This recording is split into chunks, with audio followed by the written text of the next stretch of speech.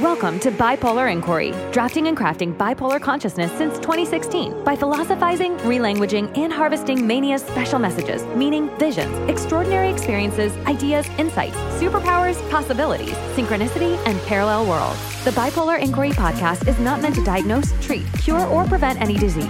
Information discussed on the show is not medical advice. Now, let's get started with this episode.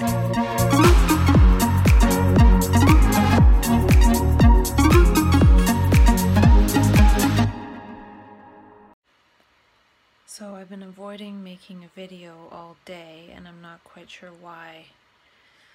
I'm not sure if my few days of feeling good are subsiding today, and I'm transitioning into the week or so worth of kind of blindness.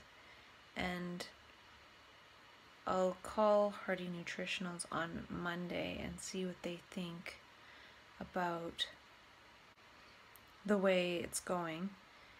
I ended up just watching a YouTube video of the top 200 songs in terms of views on YouTube.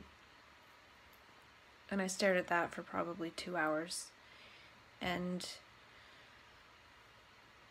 so yeah, I've just been kind of staring at the screen, which is something I don't usually do.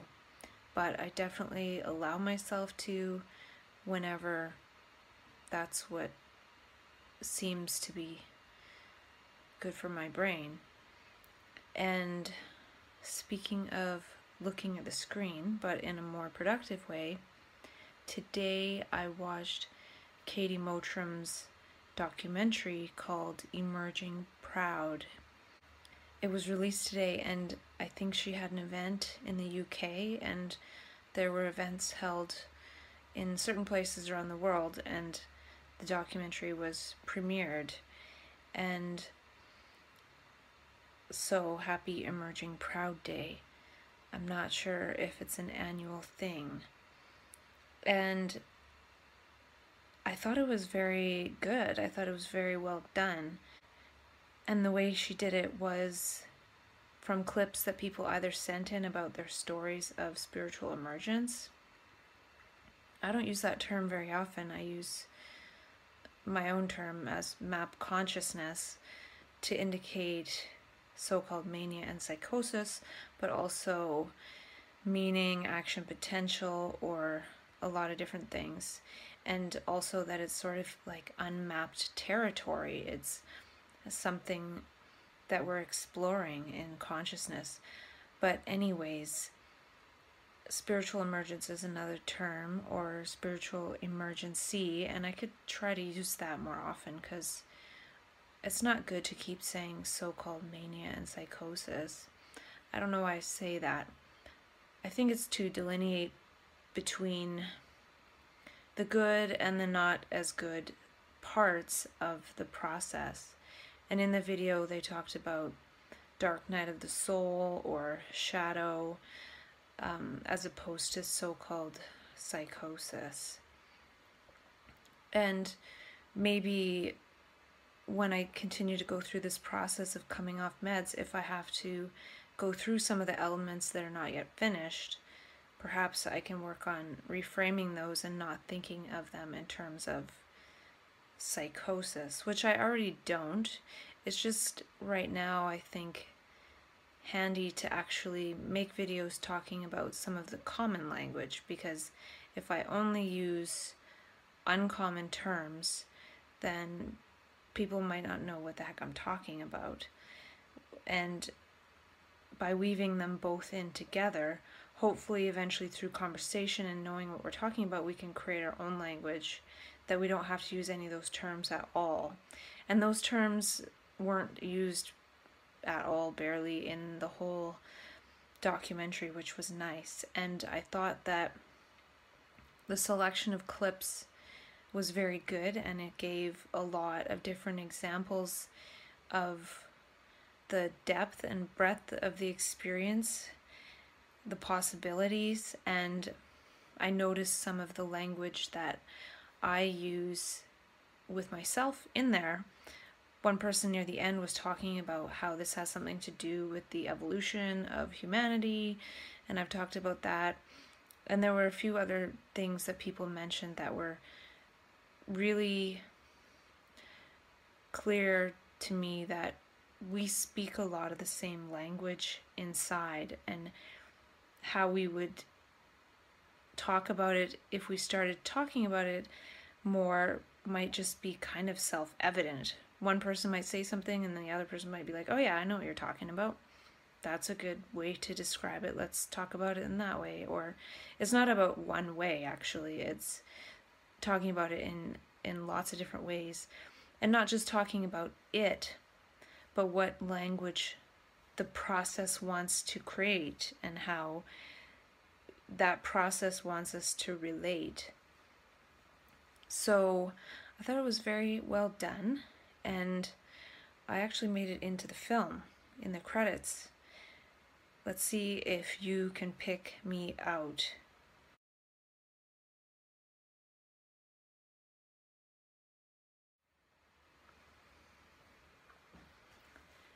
And some of my story is going to be in the book that goes with the film, and I haven't seen that yet. So it's on Vimeo, I think that's how you pronounce it, and it's called Emerging Proud, and it's definitely worth a watch. And I think there's quite a bit going on in that movement, and when I go home I do want to get more involved somehow and not be such a chicken, and hopefully that goes along with being able to taper off these meds. That would be awesome if when I went home I was off the meds and I could speak from that and things were just roses and butterflies for the rest of my life. Well, I'm not expecting that, but there's been 3 films released lately, which one is Katie Mottram's Emerging Proud, another is Healing Voices, and another is Crazy Wise. And I think the cost of production is probably Katie Mottram's the least, Healing Voices the middle, and Crazy Wise the most expensive. But I actually enjoyed Katie's documentary a bit more than Crazy Wise, and I enjoyed Healing Voices more than Crazy Wise, and I'm not sure why that is. Perhaps because Crazy Wise focuses mainly on the shamanic interpretation, and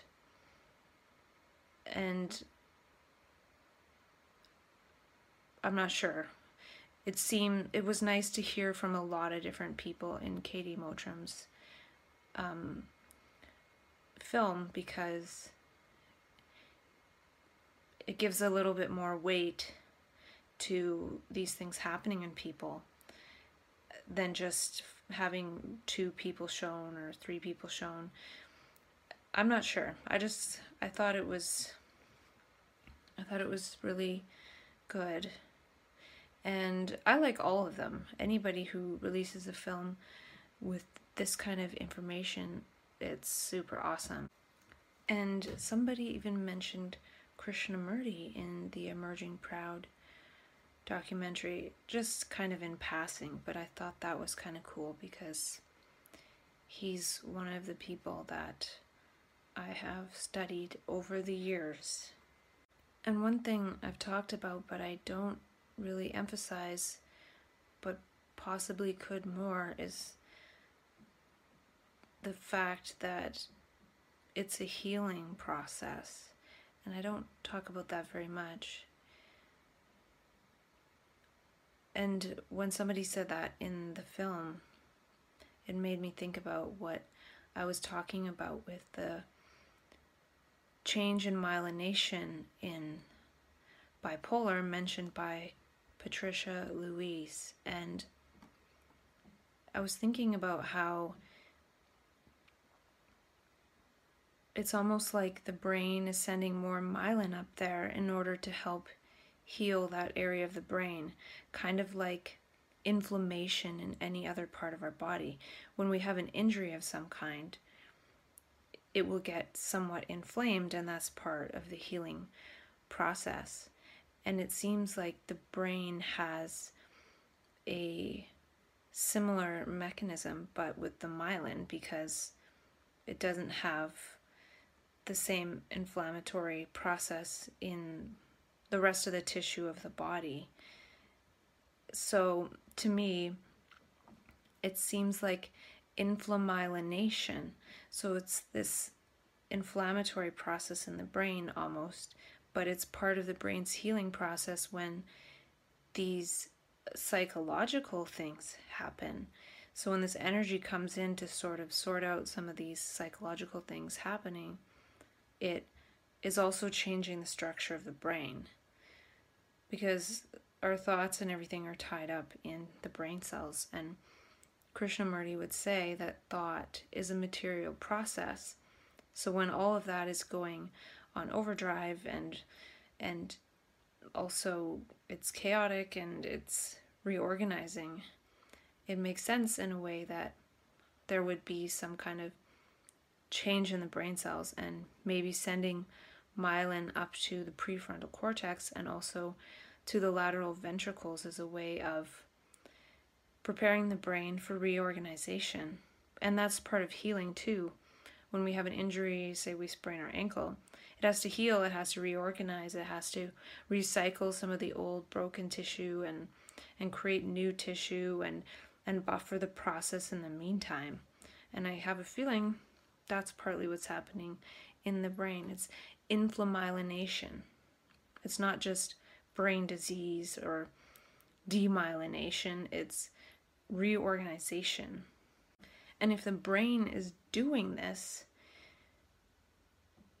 it must have some intelligence behind it. If we sprain our ankle, we don't try to stop the healing process.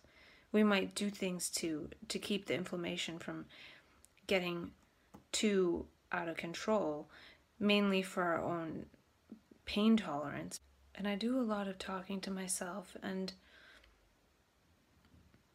I frame it in the context of talking to myself because,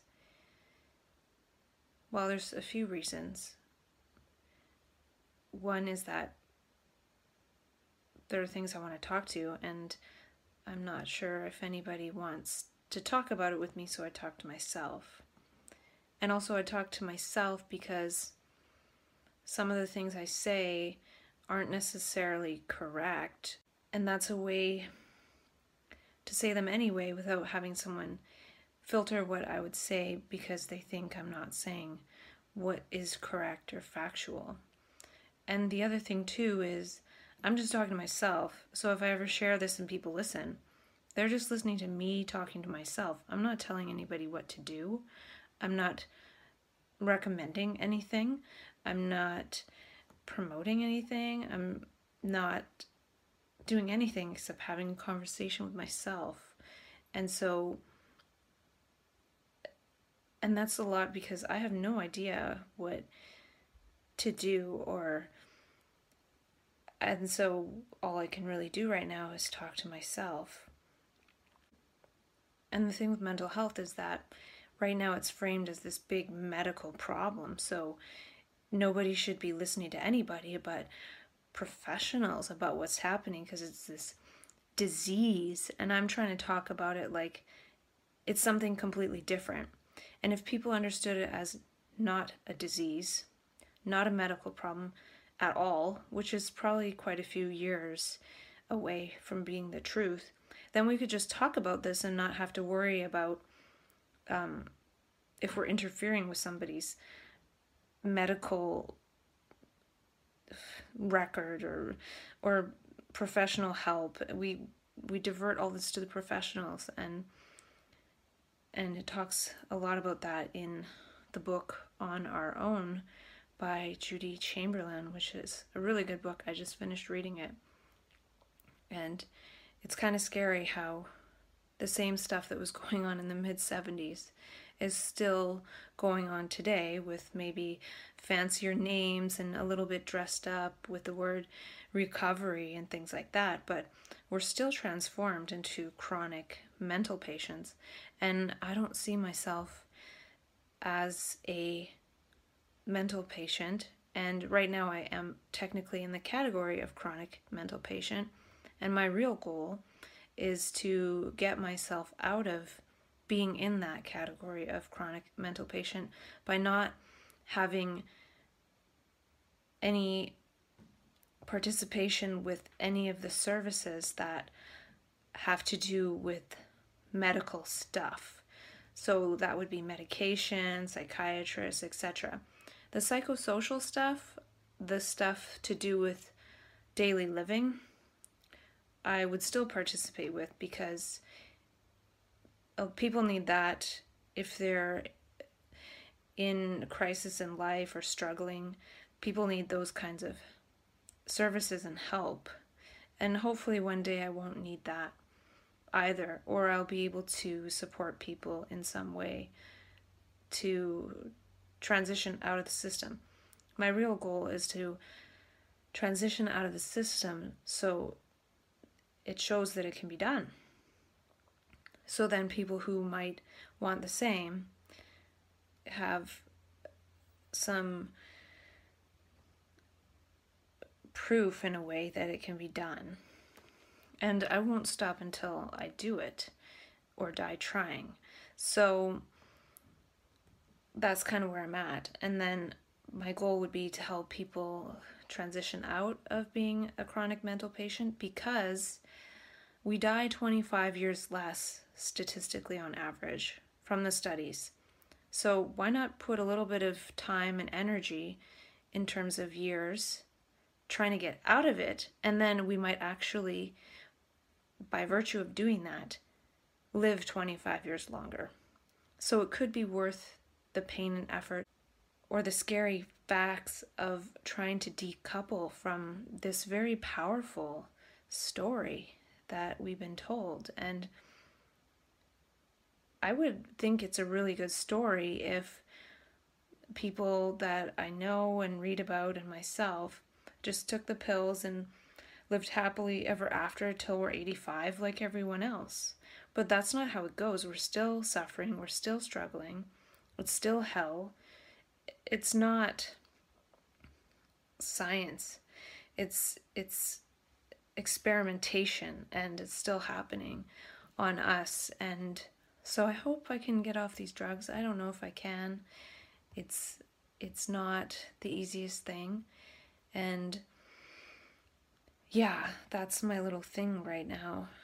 This is to myself, and I'm in no way, shape, or form trying to tell anybody what to do with their own life. If people want to take pills, take pills. I've taken pills, and they can be helpful sometimes, but that's why I don't want to participate with that. If that system could guarantee that it wouldn't steal 25 years from my life, then maybe I would be a little bit more excited about participating with it. But I'm not.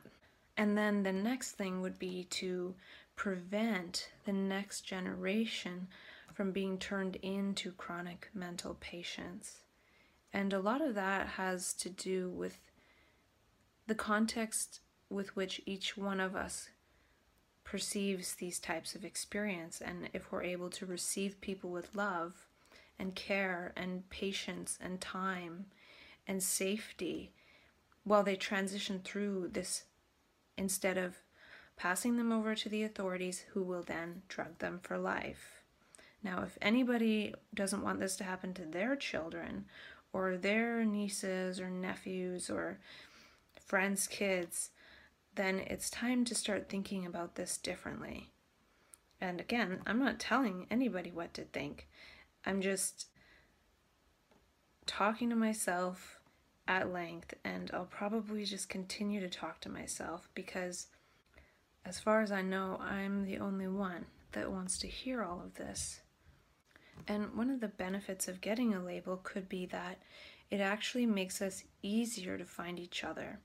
So however many people are labeled with bipolar 1, you are officially part of my neurotribe.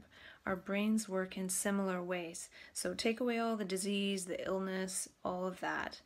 Our brains are undergoing the same energetic process. So we are officially a neurotribe. So pick a different term and we're similar brain casts. Just like there's different races, different bodies, different skin colors, there's different brain types. Look at the autism brain type. Now, there's some people go through this brain transition later in life, and it's not just to change our brains, but it's also to help change the world, even if it's only ever so slightly. And people aren't seeing the positive sides of our brains and our potentials, and maybe we're not seeing it either. And part of the reason is because we're not having a conversation in different ways. So yeah, when I get home, I'm going to start up some kind of group and a lot of different stuff, because I have lots of ideas and I've talked about them, but I can't do them all by myself. So we each other, and just creating a neurotribe and framing it in the ways that resonates more with our hearts than with what we're told. And a lot of these experiences we have that are kind of strange, they can be lived, but they're difficult to explain. When we explain them, they sound impossible, but we experience them, so in that way they are possible. And what I'm trying to get at is, a lot of what I've talked about with myself is talking about the experiences or things related to that, or explaining some of the experiences a little bit, but that's not the same as living the experiences. So maybe one day when we're fully a neurotribe, we're not even talking about explaining experiences to each other. Like, I had this experience, I had that experience, this means this means that, about the experiences, but actually living that experience together. It feels like we go into different dimensions sometimes. Now, imagine if we actually do go into a different dimension together, and we're just living there together, and we're not explaining these incongruent experiences, or one person had one experience, another person had another experience, another person had another experience. All those experiences separately point to some strange stuff going on. But imagine we actually lived in those experiences together, and then it wasn't strange, and then that's just how it is, and it became sort of invisible, because reality works in different ways than we think, for sure. And the more of us that get together on that, the more that will be brought into manifestation, not just individually, but collectively. Just like reason must have been this thing that was emerging in individuals, and then people got together and two people are talking in that way, and then all of a sudden it spreads more and more and more, and then that level of experience, living that experience, is just the way it's lived. People no longer explain reason. It's just assumed that people are operating in some kind of reasonable way. Even, I say reasonable, and a lot of it's probably still not that reasonable, but we assume that that's the way it is without even assuming that's the way it is. It's just like air. It's just there. So in the same way, some of these strange experiences might one day just be like air. They won't be strange. And I feel one of the reasons that hasn't happened is because we're labeled as defective and pretty much forced into isolation. We're not talking about these things. And somebody in the documentary said, "This is what's happening to me." And the only reason I mention that is my brain immediately thought, this process is what's happening to the me, not me or you or her or him or they or them. It's happening to the me. We each have a me, and this energy is trying to break up the me in general. It's trying to break up that way of relating and having this personal ego dominate, because the world can no longer sustain that way of viewing the world. It can no longer sustain that perspective. So it comes in and it breaks up this perspective. And so it's not personal. It's not, this is what's happening to me. This is what's happening to the me all over the world. And the me makes certain things happen. The me has created this society as it's designed, with the family system and success and progress and hierarchies and blah, blah, blah, blah, blah. And this energy makes something else happen. This energy that breaks up the me, if that was able to be fully integrated and transform the brain, would create a different world, because it's a different operating system. So in that way, it's important to end the me. Anything we can do to end the me in between so-called crises will help that process, because that process is trying to break up the me. So whatever that looks like. And also somebody mentioned something about having an observing presence while these certain belief structures can come and try and operate. And in a way, that's sort of what happens, is we're observing these belief structures passing by, and they're scary. And then sometimes they actually take hold of us, and then we act based on that belief structure. So I could have a thought that aliens are coming to invade, and I can have an observing presence of that. And it's terrifying. But if it actually takes hold of me, well, then maybe I run down into the basement and hide under the bed and start yelling out prayers or something like that. So I feel it's important to observe the beliefs, which is part of the me structure, because they try and come in and operate, and just watch them go by. And this happened to me when I was in a crisis in January. As I was walking to go lay down and rest, I had taken some Seroquel. There was some crazy things going on in my brain. I can't even remember. Something about aliens, terrifying stuff. But I was just walking, and then I just laid down, and I just would rest and let it all happen, and not actually let it take hold. And part of the thing is, if there's not much of a me there, the belief doesn't have much to cling on to and anchor onto to start to operate. So there can be fear, but not a me that's afraid in a way. So can we operate with no beliefs, and can we operate with no me? And Krishnamurti talks at great length about ending self-centered activity. And if we don't do it, if we don't use some of our life energy to do that, this energy comes in and does it anyway. And I think I've talked about how the fear a lot of times is the me trying to end. And when the me tries to end, the me associates that with, I must be dying. But really, it's just the thought structures trying to come to an end. And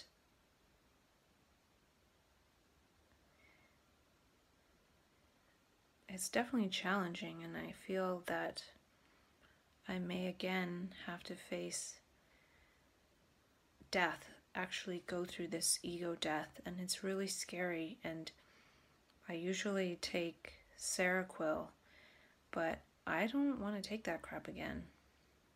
So we will see. I picked some oranges. I don't know if they're totally right, but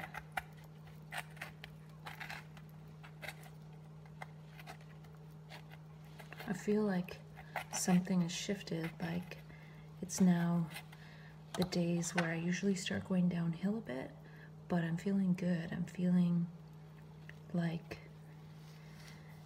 I'm not sure. And my friend and I were driving back from the beach. Went to the beach today. And there was a Chevy Volt in front of us. And I thought to myself, I wonder if I would ever drive one of those or buy one of those, or what are the benefits of those cars? And then I talked to my friend, my brain twin, and he was saying that he could lend me a car for a while. And lo and behold, it's a Chevy Volt. So that was kind of weird randomness, because I talked to him earlier today, and then he said, can I call you back in 10 minutes? And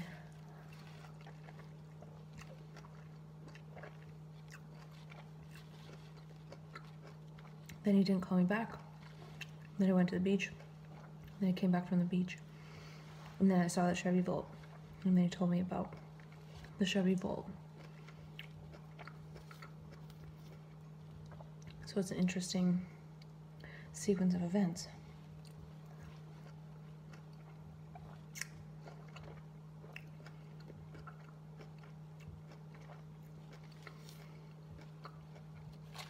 And I'm feeling like I want to use my remaining time in California to get into shape, because I've gained a few pounds since I got here. And my belly is kind of big. So I'm going to try to do the walking on the rope thing.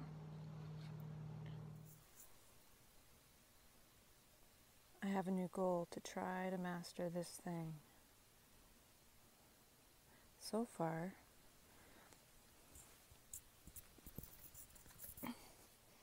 it's not so good. It's kind of hard.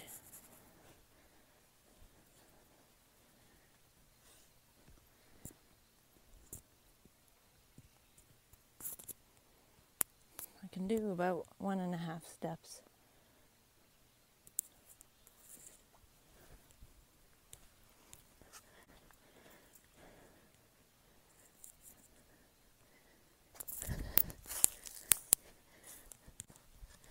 Kind of fun though to work on a new skill.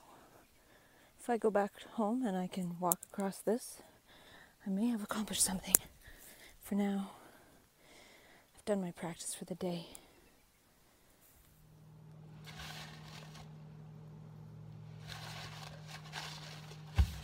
So by tomorrow, I might have a vehicle to use.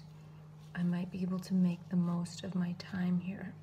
Maybe I'll treat the remaining 2 months or so more like a vacation and treat myself more. And I am feeling better, and I haven't started to have those sort of downhill days. I'm going to call Hardy Nutritionals on Monday, which is in 2 days, and check in with them, and they'll probably tell me to just keep going at the same dose.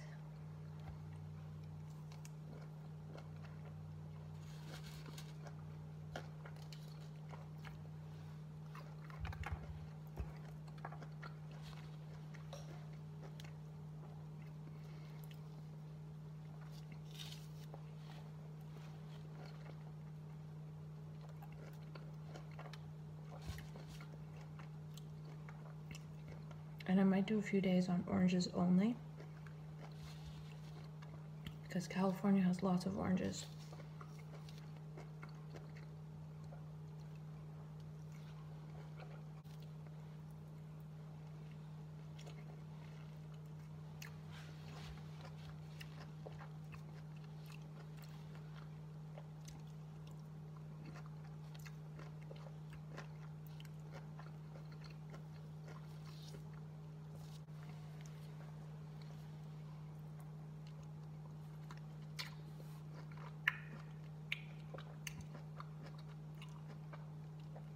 I slept in today until like 10. One thing I'm doing is always sleeping a lot if I have the chance. So sleep, hearty nutritionals. Maybe I'll start to eat just a little healthier and get a little bit more physically active with that balance string, and I kind of want to learn to do a handstand, but I think I need to lose a couple pounds before learning, because that body weight will be more ideal for trying to stand on my hands.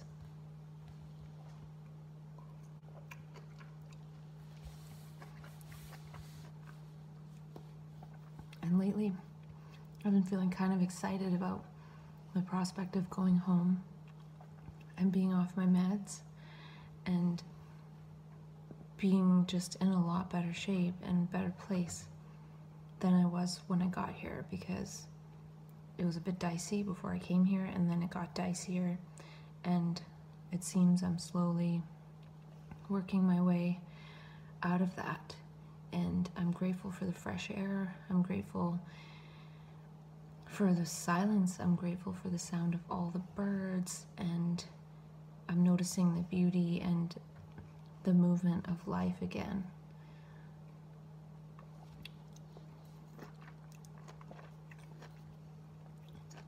So I think my body's happy with the drugs coming out of my system. I want to go home. I would love to get an infrared sauna at some point to help pull all of the drugs out of my system.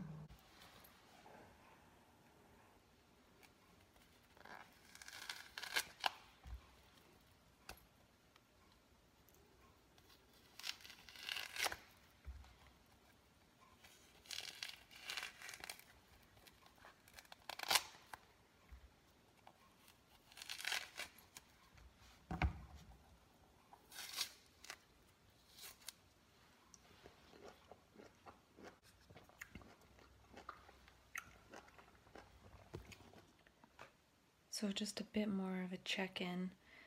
I'm definitely feeling more energy, and I think that it could be a sign of getting over some kind of hump in the process.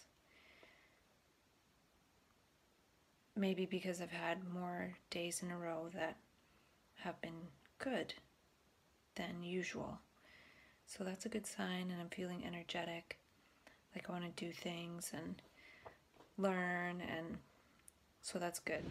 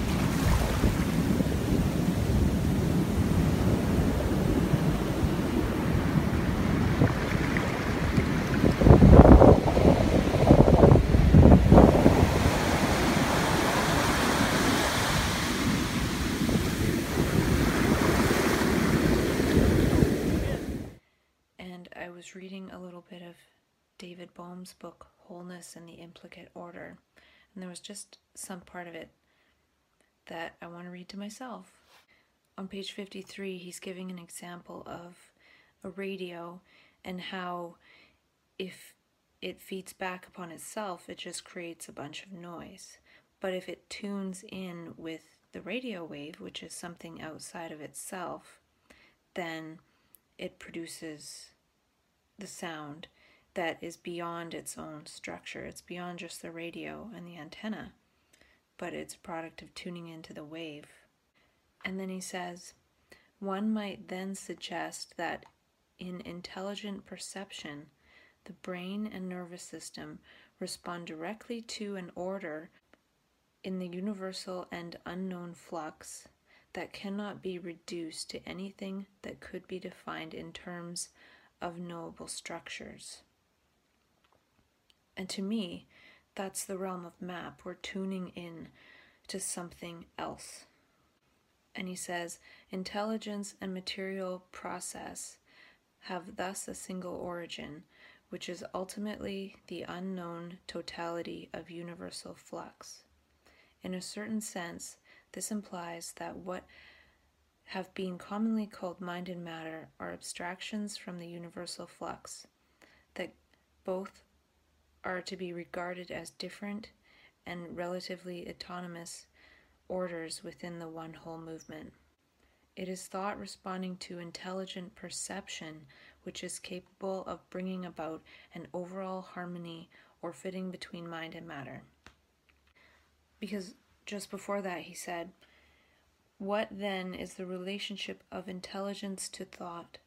Briefly, one can say that when thought functions on its own, it is mechanical and not intelligent, because it imposes its own generally irrelevant and unsuitable order drawn from memory. Thought is, however, capable of responding, not only from memory, but also from the unconditioned perception of intelligence that can see in each case whether or not a particular line of thought is relevant and fitting. And if I think about that really deeply, that's a lot to do with what I'm talking about with this map domain. And on page 56, he says, what is required here then is not an explanation that would give us some knowledge of the relationship of thought and thing, or of thought and reality as a whole. Rather, what is needed is an act of understanding in which we see the totality as an actual process that, when carried out properly, tends to bring about a harmonious and orderly overall action, incorporating both thought and what is thought about, and in a single movement, in which analysis into separate parts, e.g. thought and thing, has no meaning. And I was thinking about how I was talking to myself recently about how would we live if we weren't just sitting there explaining things to each other, but if we acted as if we understood. And to me, that's what happens when we're in so-called mania, when we're in map consciousness, at least for part of the time. We're acting with understanding. We're not explaining our actions and we're not explaining our perceptions, but we're acting with understanding. It's only later, when we're misunderstood, that we have to do all this explaining. I feel there's something way beyond even this trying to explain things to each other, trying to explain things to people who don't understand. There's the living of it, because explaining things is already too late. It's already happened, it's already passed. But if we can even drop the need to explain and just live in that and act with understanding within ourselves, and that is related to how I talk about when you're really clear with perception, you can understand something. You don't even have to do all this research or this or that. You just look at it and you understand. So when he says, rather what is needed is an act of understanding, and I feel like in that state, we see the totality as an actual process and that we're an integral part of that process. No explanation needed. And when we're really in harmony with that, we're riding that wave of perception and understanding without having to retrospect, without having to think about and explain. So I thought those were two cool bits that I wanted to read to myself. And I have a few points that I'll talk about to round out the video. I made a note that thought is partly what destroys the brain and causes it to break down because of its repetitious and mechanical nature. And I was thinking about this in terms of what Patricia Louise wrote about how the neurons are overfiring in the prefrontal cortex and the neurons break down. They pretty much fray at the ends. And so in that way, we're thinking a lot in that state, and there's a lot of different thoughts. It's like thought on overdrive, and it's destroying the nerves. And in that way, thought actually breaks down thought. So what can destroy thought but thought? So by the brain activating this hyperthinking process, it's kind of breaking down the structures of thought in the brain. So I feel like the more thoughts in bipolar are actually to break down the machinery of thought, which seems to be what's happening in the neurons at the neuron level. It's sort of like if you want to break a machine, you overrun the machine, you wear it out. Otherwise, how would that really get broken up? Because if we're always in so-called normal thought consciousness, that's not going to break up, and we feel like, oh, well, everything's fine.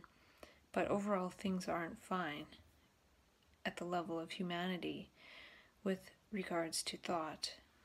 And it's related to that thing I read by David Bohm, how thought operating on its own, just from memory, is machine-like, and it's not really correlated to reality. So it's not harmonious. And so then tons of thoughts would definitely not be harmonious, and it just breaks down the machine. So it could actually be part of the intelligence of the process. It's like the brain trying to destroy that part of the brain, because the brain sees that it is not needed to that same extent that it was before. And it's part of the whole thing that there's always chaos before there is any kind of new structure or evolution. And regarding the brain sending myelin to the prefrontal cortex and how I was talking about, it's kind of like the equivalent of inflammation. And this inflammation is caused by thought. So overthinking and too many thoughts. And it's not that a me is thinking these thoughts, it's just happening. And so that overthinking in so-called mania and psychosis actually causes this brain breakdown and causes the inflammation in the brain.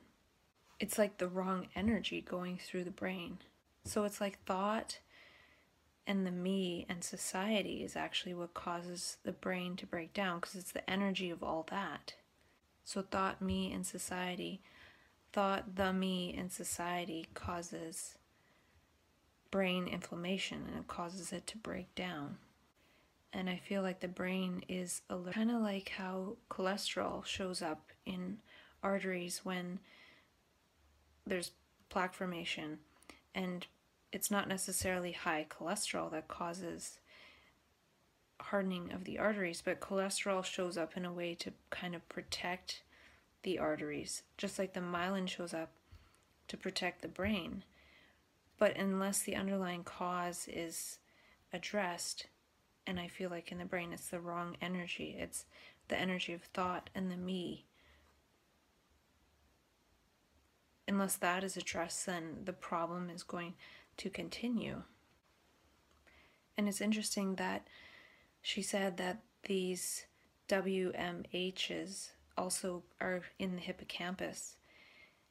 And I think that was to do with the myelin going there too. And apparently the hippocampus is where new neurons are birthed. So it's interesting that that happens in the process, and it could be that new neurons are being birthed at a faster rate. So I see this again as a sign that it could be brain metamorphosis. And she also talked about how the pineal gland absorbs light and helps to regulate sleep and wake with melatonin or serotonin secretion. And I'm pretty sure those substances are converted into DMT, which is dimethyltryptamine, which is the bliss hormone or something.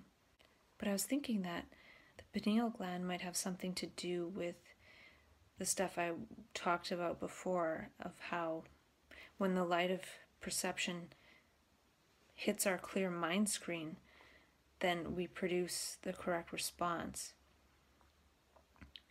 And interestingly enough, she talked about how the pineal gland hardens because of fluoride, and a lot of water sources are fluoridated.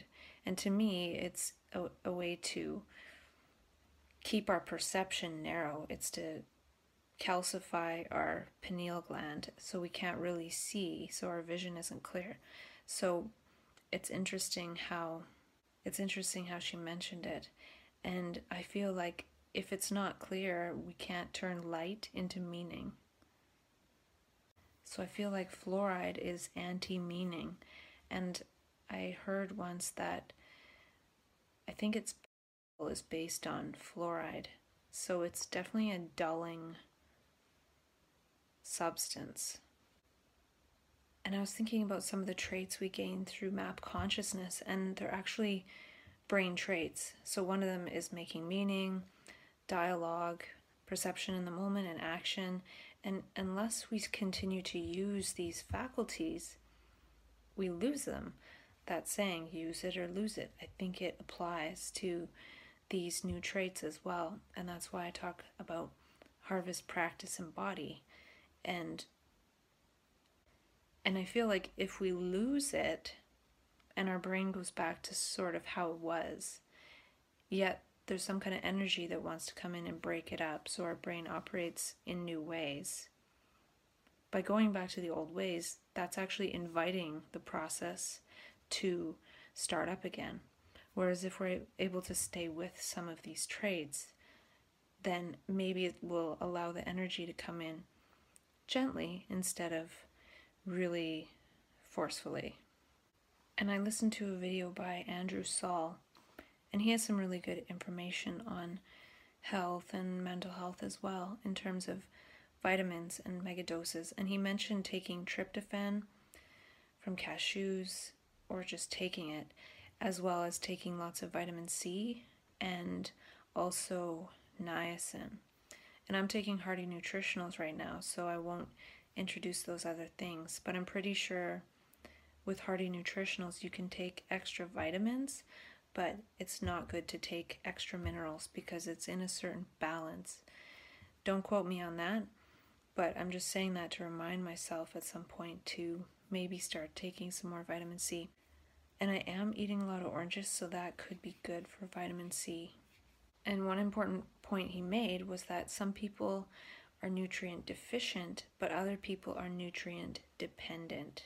So a dependency would mean having to take it all the time. So maybe there is a mutation in one of our genetic pathways where we can't make certain nutrient, so we have to take it in excess and maybe larger amounts than other people would.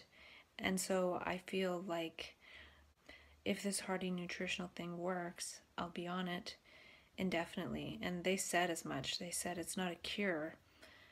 And in that way, it makes me feel like a person is pretty much dependent on these nutrients to stay sane. And I think that's a fair deal. I wrote down something about words of reason and how it was related to seeing things for oneself as opposed to maybe having a faith-based perceptions. And in a way, it was a logic of the self, seeing for oneself and then accumulating facts and knowledge around being able to understand or reason something or learn. And by accumulating, we actually created this separate self, and we collected facts. And that was logical for the time being. But now we're seeing something else. We're not seeing for oneself as in the ego me. We're seeing for Gaia. We're seeing beyond ourselves because there's a selective pressure for us to do so in terms of the totality of the planet. So perception selects for traits. Perception creates genes. And that is based on Dr. Bruce Lipton's work. So I feel like by perceiving beyond ourselves, we're starting to create the right genetics in the brain to be able to continue to do so in order to be able to continue the species of human being. So the self was okay before, but now we have 9 billion selves, and it's just not sustainable to see that way. Doesn't mean it's not sustainable to keep growing at this rate. That might not necessarily be true. We might be able to continue to grow as a population at the same rate, but we can't continue to see the same way and grow at that rate. So the environment, the energy of the environment, what's happening in the totality of the cosmos is like a computer. It can compute exactly what's going on everywhere at once or in just one point. Each point is like a computation that implies every other point. So it knows what we're doing. It knows what's happening. And then that energy creates the environment, and the environment creates the pressure on us to see what's really happening and not just see what's happening for ourself. And so Gaia is creating a selective pressure for the brain to mutate. And I listened to a talk by somebody who was talking about evolutionary biology, and they were talking about how nature and evolution and animals and things, they mutate at the last second. Nothing happens in advance. We don't change in advance of the necessity of the change. So I think this relates to what I've talked about with how something will shift really quickly, and then the brains that are adapted for this new way of seeing will actually be the ones that survive. So the point was that evolution never does anything in advance. And I wrote down that there's something that sees and creates the mutation. And I think I've talked about this before, how however much we're consciously perceiving, there's still the subconscious calculation that's going on all the time. So even if we're ignoring things, we're still picking up on it to a certain extent. And there's something that sees, and that's a subconscious thing, and that's also collective. So we're all walking around picking up all this different information in our perceptual field, and the bit that we pay attention to is related to the me, but something else is seeing the rest. There's something else that we all share, and it's calculating, and in that way it will know exactly what to do and how to change things when it's necessary. And so it's life as a whole that sees the need. So when a bird gets a longer beak to adapt to the conditions of what bug it needs to eat in the bark of a tree, it's not that the actual bird, the personal bird, sees that it needs to mutate. It's actually the whole energy of that species and Gaia that sees that it needs to change the bird in order for the bird to survive, and probably does so at the last second to save that particular species. And it's not that ones don't die out, they do for sure, but so there's something that sees the bird is dying off because its beak is not long enough. Through the bird's eyes, of course, and and it filters into the collective calculation of everything. So it's life itself.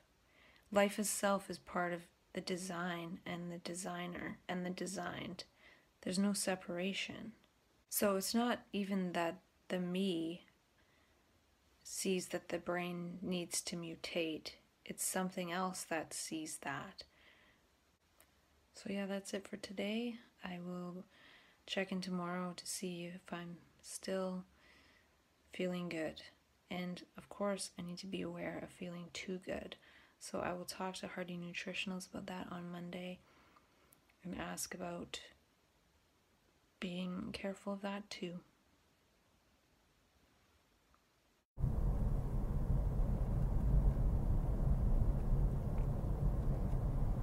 So I don't know if it's illegal to make videos while one's driving.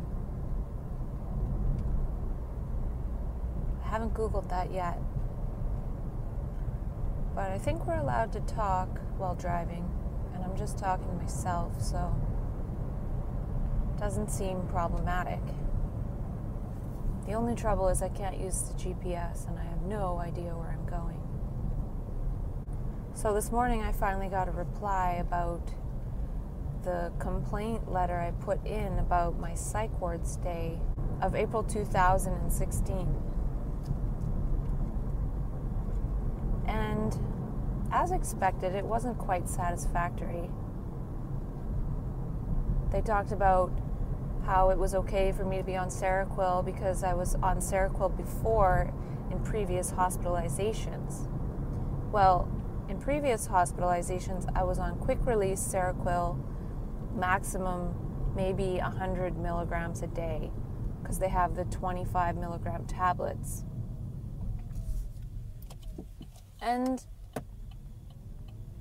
this time, the doctor put me on slow release and was tapering me up to 800 milligrams a day. So my complaint wasn't Seroquel, it was the type of Seroquel and putting me on such a high dose that I was intended to be on it for a long period of time. They don't put you on 800 milligrams just to be on it for a week. So the other doctor put me on those small tablets, and I was off of them by the time I left the psych ward 8 to 10 days later. I wasn't going to be off of the Seroquel at 800 milligrams when I left. I was going to be drugged up like a zombie. So they completely missed the point on that one.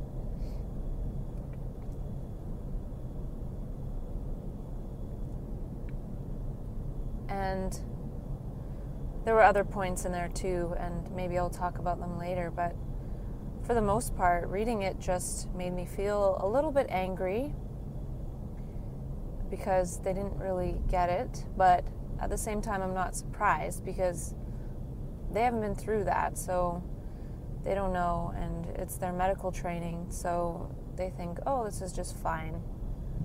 But I know from my own experience it's not fine, and it just made me actually more resolved to come off these medications and say sayonara to that whole system. And so I'll probably reply to somebody and say, that's not really satisfactory, but I didn't really expect anything satisfactory, so whatever. The best I can do is get myself off these drugs, and that would be the biggest win, and then be able to say, hey, I'm not taking this crap anymore, and maybe help people see that they can do the same if they want to. So that's the biggest important thing right now, is coming off the meds. And I met up with my brain twin yesterday, and he was saying to me that I should release my videos because I have a lot of good content and I could be helping people by releasing them, but I don't know if that's true. I don't know if this is going to help anyone, but I feel like it will help someone if I'm able to come off the meds And I don't necessarily want to put it out there until I'm off the meds and speaking from that point, or have failed to come off the meds and something or other. But I just need a little more time. But the good news is that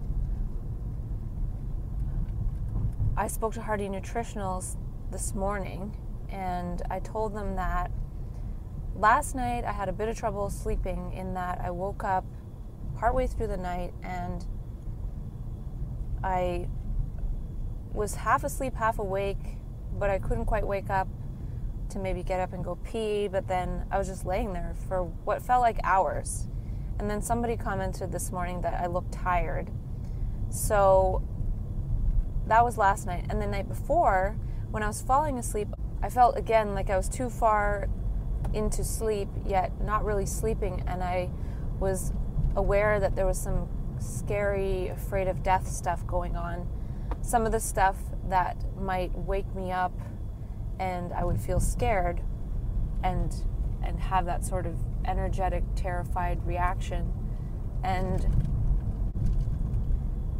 so I told them about that, and they said that I had a few good days, more so than before, and I haven't really gone into the bad days, but I've had 2 nights that aren't the best sleeps.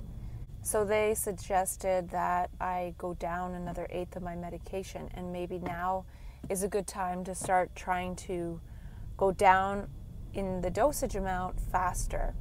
So I also ordered a product they have called essential aminos or something like that, and she said that might help with sleep. So that should be here by Wednesday, and I'm going to start taking that and seeing how that helps with sleep, and then also going down in the 1/8 dosage. So tonight when I take my dosage of medication, I'll officially be 1/2 way there. So 1/2 of the way off the medications, which is great news. And I feel more like I want to really do this because of that letter and how annoying it is just to have everything that I said pretty much denied, because it is best practice, and that is a pretty crappy practice, I'm sorry to say. And so if I can come off these drugs, that would be the best way.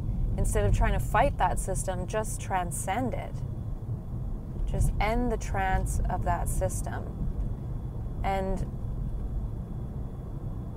so that's the plan now, is to go down 1/8 of the medication, and then on Wednesday when I get the amino acid product, I'll start taking that. And they said when I call on Friday, I might do another 1/8 reduction. So I might be starting to come off the medications a little bit quicker. And the other cool thing is that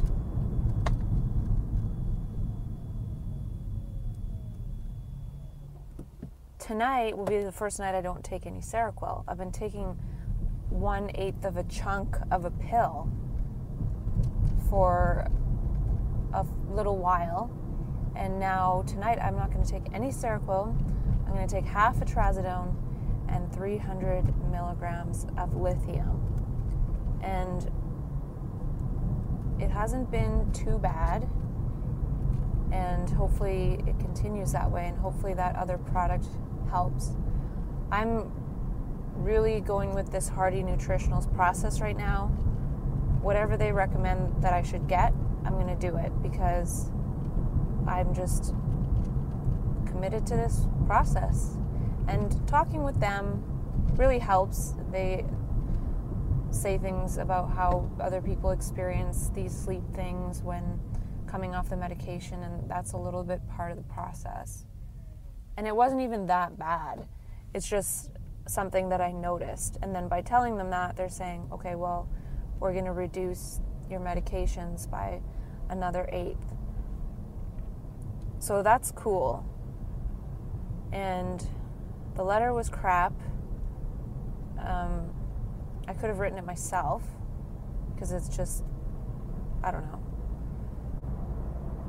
So I'll do a little bit of a car review in here. This Chevy Volt is actually quite nice to drive. I've driven somebody's Honda Accord here, and it was not the greatest, but it was a bit older. And then I drove a Dodge Dart, I think, when I had a rental car. And it was okay, but it wasn't the greatest. I didn't love it. But this Chevy Volt is quite nice. It has good acceleration and good handling. The seat's a little hard, but I feel quite supported. And I haven't tried out charging the battery yet because I ran out of battery. It runs 33 miles on electricity before it converts over to gas. So I'm going to try to charge this thing every night and then have 33 miles a day of driving maybe, and just drive for free. So I've just done a little bit of a loop here because I'm supposed to be meeting my friend again, because when he got this car, they were supposed to put new tires on for him, but they didn't. And so he has to take this thing to get new tires. Or I could drive it to get new tires, but he said he would, so I didn't have to drive so far.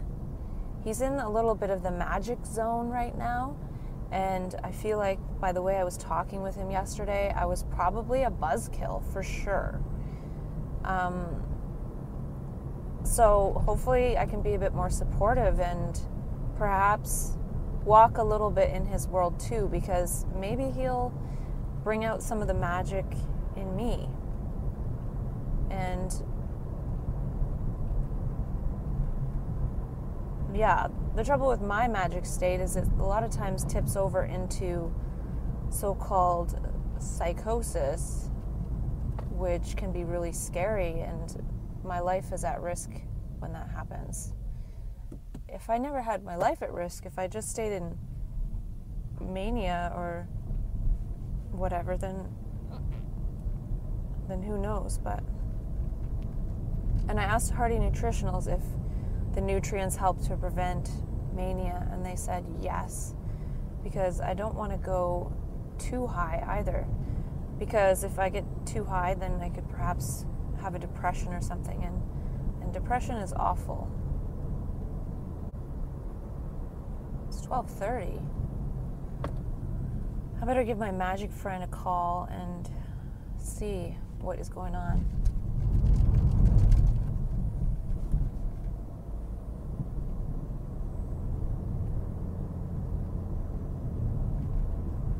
So now that I have a car, I can go more to the hot springs. I could do a couple more hikes.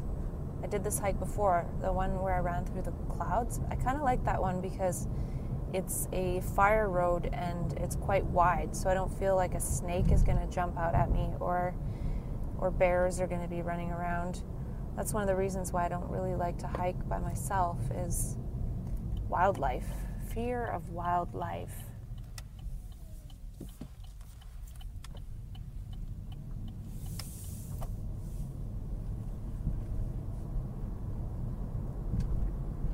So yeah, lots of action happening, and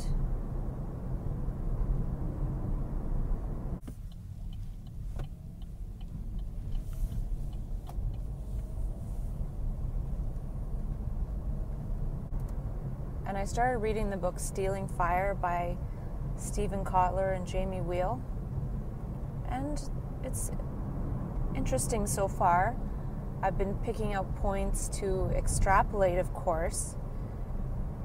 And one thing I don't love is how they glorify things like war and Navy SEALs and things.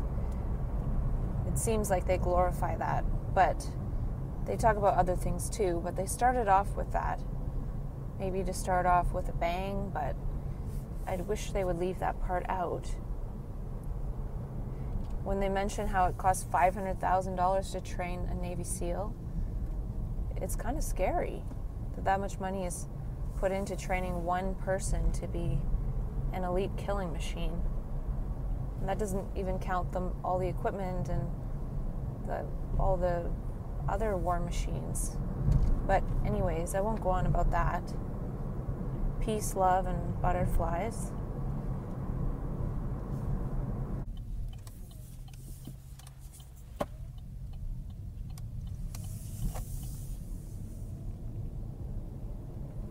This is kind of a fun road to drive. It's very squiggly.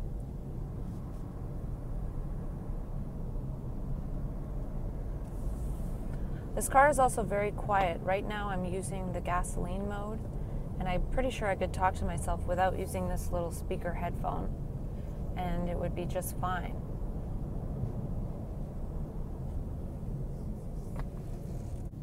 I might stop off at a viewpoint here.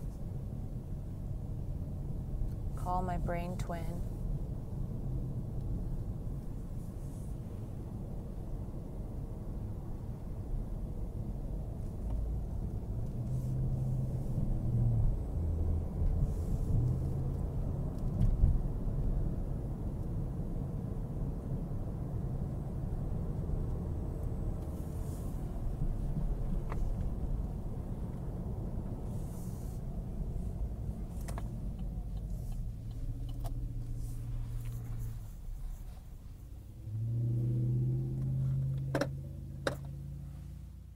So I didn't manage to run into my brain twin, but I spent some time with my brain twin's friend and I got some honey.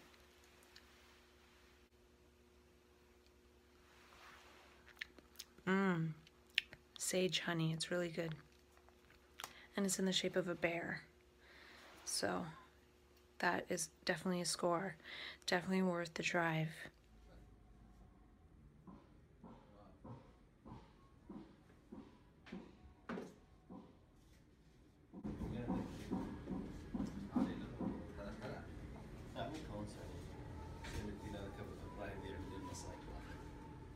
And I took a bit of a video yesterday about my journey to walk the slack line, and I didn't do any today because it's a bit rainy, so it would be muddy and dirty to fall off that slack line.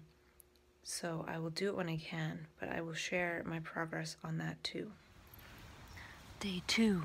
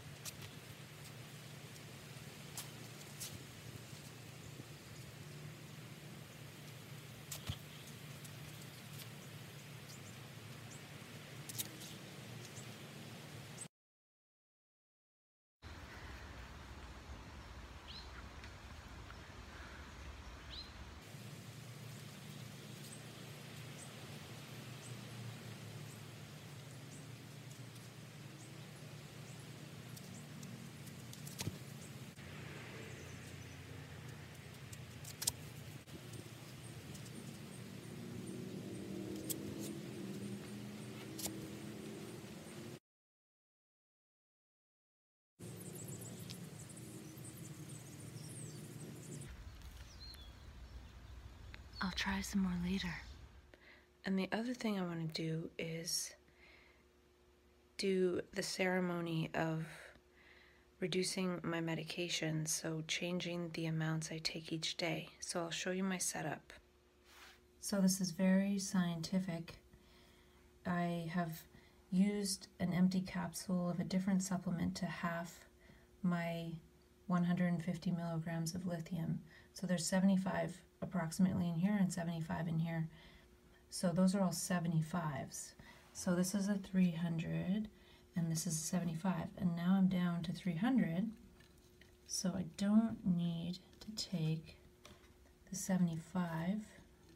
So I can save that for when I have to go down 75 milligrams. I'll be on a 150 and one of these, I think. That will be the next level down. So I don't need those, but they're actually valuable because I need to always decrease in 75 milligram doses, and so those are for next round. And then I don't need the little chunk of Seroquel anymore, so that goes with the little Seroquel chunks. And then this is the little piece of, this looks like Seroquel. This is my little chunk of trazodone, so trazodone chunks go there. That looks like some kind of mixture, so I will just donate that to the floor. So now I'm off the Seroquel, and I'm off the little chunk extra of trazodone. So now each day I'm just on this. What is that? And so I can pack up the Seroquel, and that looks like it's missing a bit, so I'll replace that with one that's actually a half. And so now this is what it looks like for tonight, and I take the Benadryl as well. So that's my setup, and then I'll take one Monday night, Tuesday night, Wednesday night, Thursday night, and then by Friday I might actually have to reduce and do a 150 plus a 75 and not use the 300s. And I don't have a ton of 150s left, so I might start halving the 300s for the 150 and use the 150 halves as 75s. So that's my little setup, and get this little dust out of here. Don't want to take that extra stuff. And so we will see how that goes tonight. I just want to add in and point out that I left for California 3 months ago today. So tomorrow it'll be 3 months since I got here. And tonight will be the first night I don't have to take any Seroquel, since I had to start taking it about 2 months ago or something like that. And so that's a big deal. And in 5 days, it will be 11 months of self-dialogue. May 20th is the first anniversary of 11 months, and June 20th will be the first anniversary of 1 year. But I said that September 11th was the time that I started doing this more consistently, because I only did videos on 4 occasions from June 20th to September 11th, or something like that. But then after that, I really got into the process. So it's possible by the 1 year mark, June 20th, at this rate, I'll actually be off of my medications. So my goal, if I had a goal, was to talk myself out of the system. And if I'm able to do that by that date, I will have officially talked myself out of the system in a year. And then on September 11th, around that time, that would be enough time to see if it has fully taken root in being able to stay off the medications for several months. So I'm not sure when I will share this, and I think there was another milestone I wanted to share, but I forget. So I'm starting to read a book called The Man Who Wasn't There. And I've been reading the first chapter on Cotard syndrome, which is basically a person expressing that they're dead, even though they're not. And they're talking about a man who is saying that he's brain dead. And they did some scans of his brain, and there are certain areas of his brain related to the self that were really underactive. And they weren't saying that this means this is the cause, but they did show it in that person, and there's not a lot of people who get this kind of phenomenon happening. But I was reading it and thinking, this person is convinced and saying, I'm brain dead, I'm brain dead. In a way, they're kind of right. Certain areas of their brain aren't functioning optimally, and the parts related to the feeling of self, because this book is about the feeling of self. So what I'm thinking is that this person is actually giving voice to that brain state. So they're focusing on how a person is saying that they're dead when they're not, and what does this mean about the self? But to me, in a way, it's almost like the brain talking. And I've talked about before how we don't know how to make sense of some of these sensations we feel, whether it's hypersensitivity to our environment and other people. And it's possible that our own brain can speak through us at times when it needs some kind of help. And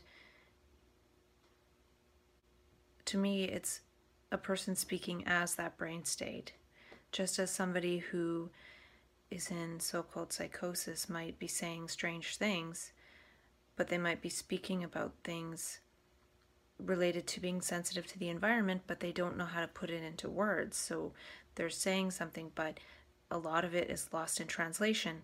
And again, we don't understand that language, so we're focused on what's wrong with the person. When the person that's saying, I'm brain dead, it might be the brain's way of giving voice to something that needs some kind of support. And a person saying something strange in so-called psychosis might be actually pointing out something in society that is bothering them or needs to change, but then we put it all on the person and say, well, what's wrong with you? I just thought of something about the self. I feel like the self is the way the brain fires because of conditioning. It's the way we've been conditioned to perceive the world. So it's been conditioned to fire and for us to see the world the dominant way.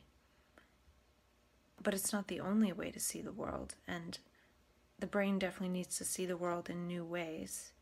The human brain needs to see the world in new ways if it is to continue in this world. So in my complaint letter, I thoroughly outlined that I did not want to be on Seroquel XR, and they put me on it anyway, and they tapered me up to 500 milligrams a day, and they're intending to go up to 800 milligrams a day.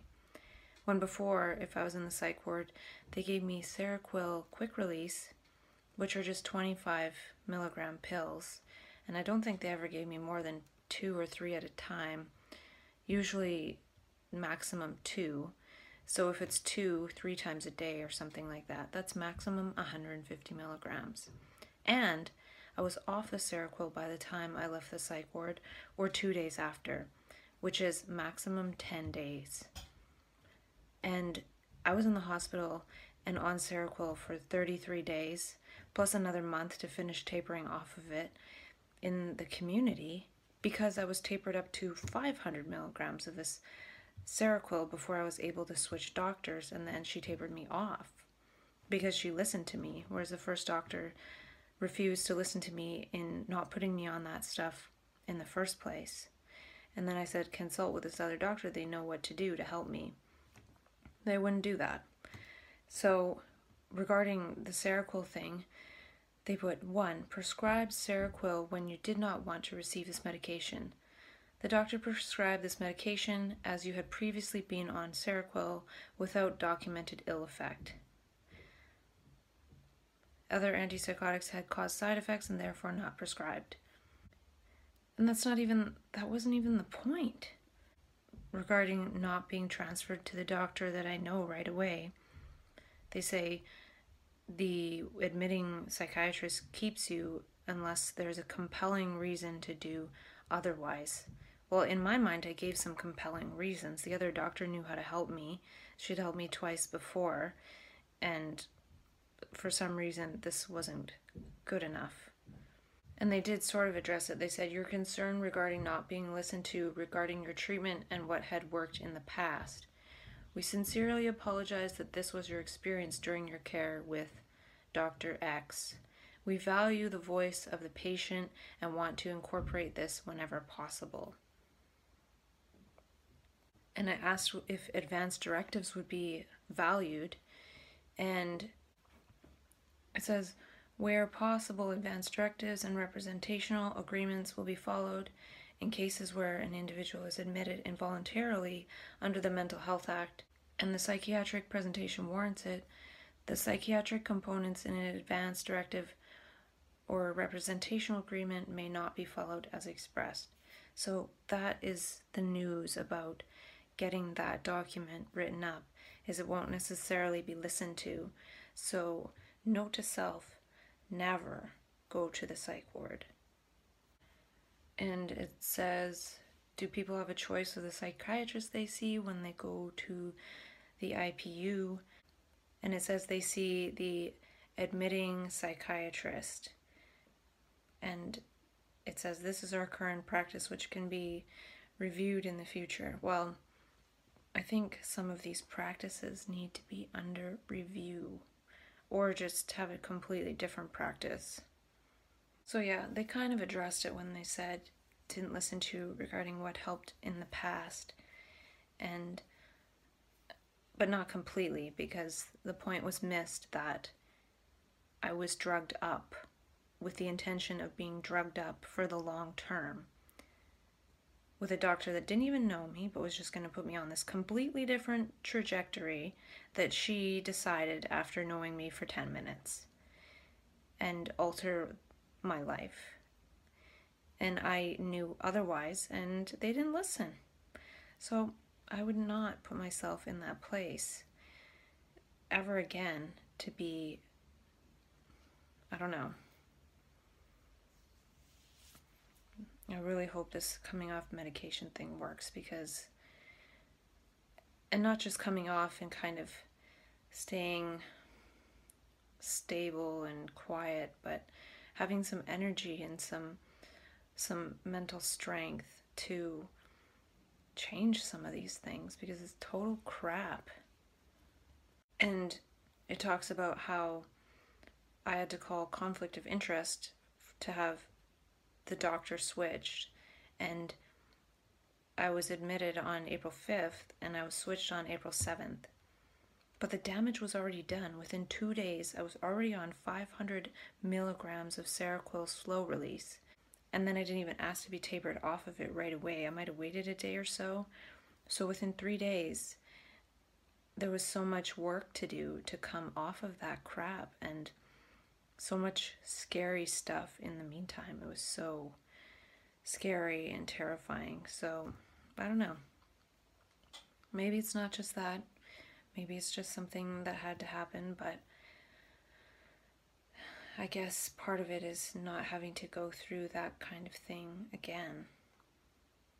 So between driving around with this car stuff and this letter, things have been a little bit stressful. So I need to also relax. So maybe I'll do a little bit of editing and see where I'm at. I have 3 books on the go right now, so I have some other stuff to cover. Actually, I have 4 books on the go. I'm reading Wholeness in the Implicate Order, The Man Who Wasn't There, Journey to Ixtlan by Carlos Castaneda, and Stealing Fire by Stephen Kotler and Jamie Wheel. And I'm just waiting for my brain twin to get here, so maybe I'll just talk about just a little more things. In the book Stealing Fire, there was a line that says, "the upper range of human experience." And that made me extrapolate that some of these altered states that often end up being deemed mental illness are also the upper range of human experience.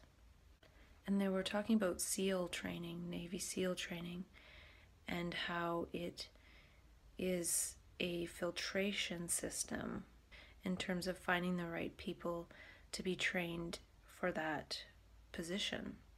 And that made me think of how MAP, how trans consciousness, how altered states, in a way, is a filtration system. It's almost filtering who can stand in those states. It's putting our consciousness into a different state and seeing who will filter through. So in a way, it could be that evolution is partly a filter, not really a selection. There's nothing there doing the selecting. There's no ultimate thing selecting this or that as evolution goes on, but in a way it's a filter. It's filtering the organisms through the environment. And as the environment changes, the filter changes for who goes through in terms of different organisms. And the human brain, in a way, needs to change in order to filter through not just this environment, but in order to create a new environment that will be sustainable for human brains. So I feel like, in a way, MAP consciousness is training by Gaia and the universe to adapt to these new brain states that are necessary. It's almost like there's so many different experiences and altered states happening, just like there's a lot of different mutations happening and a lot of different things, but not all of them go somewhere. But something will go somewhere eventually. So, in a way, it's not a test either, it's a filter. It's like waves crashing ashore. It's like a tide. Our brains go into these altered states and these non-ordinary states, and then we come back like a wave, like the tide coming in. So our brains go into those states and go into those states, but we eventually do come ashore. And they talked about how in Google, they were looking for a CEO, and they gave him a Navy SEAL-like test to find the right CEO for Google quite a few years ago now. And I think the universe is testing our brains in a way too, and selecting for wisdom. And I remember Dr. Alberto Vitiello said, nature selects for wisdom.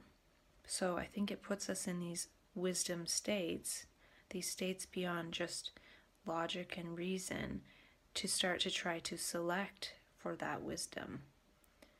And by getting with those states and seeing and creating with that, we can create what that wisdom is trying to create. It's definitely not trying to create mental patience, but that's what human beings who don't have that wisdom or any understanding turn us into.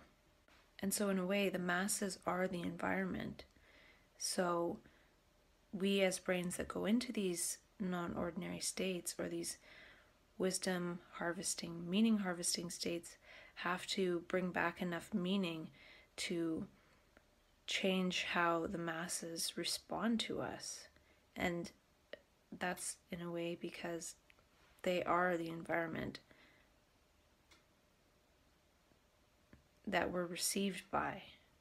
When we're coming back, the wave is on the ebb. There's the ebb and the flow, and when we're on the ebb, we're in danger of being captured by the masses. So just as people are testing who can be Navy SEALs, the universe is testing who can carry this meaning into some kind of something. I don't know what. And it's also seeing if life can trust us. Life is trying to see if it can trust us. And they talked about STER, which is 4 qualities of non-ordinary states, which was selflessness, timelessness, effortlessness, and richness. And I've talked about richness in terms of meaning. There's this inner richness when there is no time and there is no self as the me and there's no effort. And so in a way, our state is usually so ordinary. I turned it around and I say our state is usually so ordinary and mediocre because we have a self, or we feel a self, or we operate from a self, we're always putting in a lot of effort, and we think in terms of time, of being better. So in a way, the self and time and effort are all the same thing. I feel like Krishnamurti would say those are all the same thing, because it's the me that makes effort to be better. So the me is the effort. There's no me aside from the effort. There's no self aside from effort. And time, well, effort implies time because it takes time to change or to get better. No richness. So they talk about selfless, effortless, timeless, and richness. So the richness is the only one that isn't less, because it's selfless, timeless, effortless. So if you subtract the self and time and effort, then there's richness. So if there's richness, in a way, there's no self and there's no time and there's no effort. So I think richness equals negative self minus effort minus time. But those three things are all the same in a way. So if you can rid yourself of any of those things, then you may come upon the richness. So our states are so ordinary because we've been conditioned to have a self, make effort, live by time, feel rich. And I feel like the self is a manifestation of society. It's what we need to navigate society. So what would be a manifestation of Gaia? When we think about the sphere of society, it's very narrow compared to the sphere of Gaia. So society, being lost in that, denies the richness of Gaia. To be continued. So last night my brain twin didn't arrive until 11:30, and then we were talking for about an hour. So I think I went to bed around 12:30. But I definitely remember having that heart pounding thing happen, and the fear of death, and it's scary. And I still fell asleep though, and that was without Seroquel. And then I had to wake up at 7, or 7:30, so I didn't get the longest sleep. And so falling asleep has been a little bit dicey these last 3 nights. Or the first night was falling asleep, then the second night it was staying asleep, and then the third night it was falling asleep again. So the hearty nutritional stuff is supposed to come tomorrow, and it probably won't come until evening. And so they said take 2 3 times a day, and then at some point I'll just take 6 before bed. So tonight won't be included in that, so we'll see how tonight goes. And then tomorrow is a little bit of a day with the essential amino acids. And then Thursday I'll be able to do the full amounts. And I'm saying this because I'm hoping that it helps. Because if it doesn't, that might be a sign that I should head home. And when I go home, I kind of want to take the train because I find flying very stressful, and it'll be quite a bit more expensive to take it last moment. And the trouble with the train is that it has parts of it sold out for up to 2 weeks. So I'd have to leave 2 weeks after I book the train. So I guess that's the plan, is wait until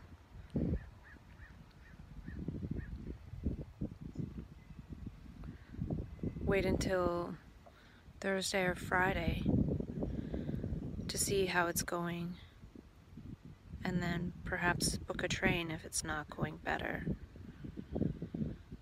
So we'll see. And I'm not sure what strategies are good otherwise. Perhaps getting some more exercise, going rollerblading. I don't think I'll go today, but perhaps I'll go tomorrow and the next days as well. And I'm not sure if at this point staying off the self-dialogue is good or not good. I'm not sure if feeling like this is side effects of coming off medication or what. My biggest fear would be going into a state that is hard to handle down here without the support of my family. So we'll see what happens. I think I'm just a little tired today because of the last 3 nights.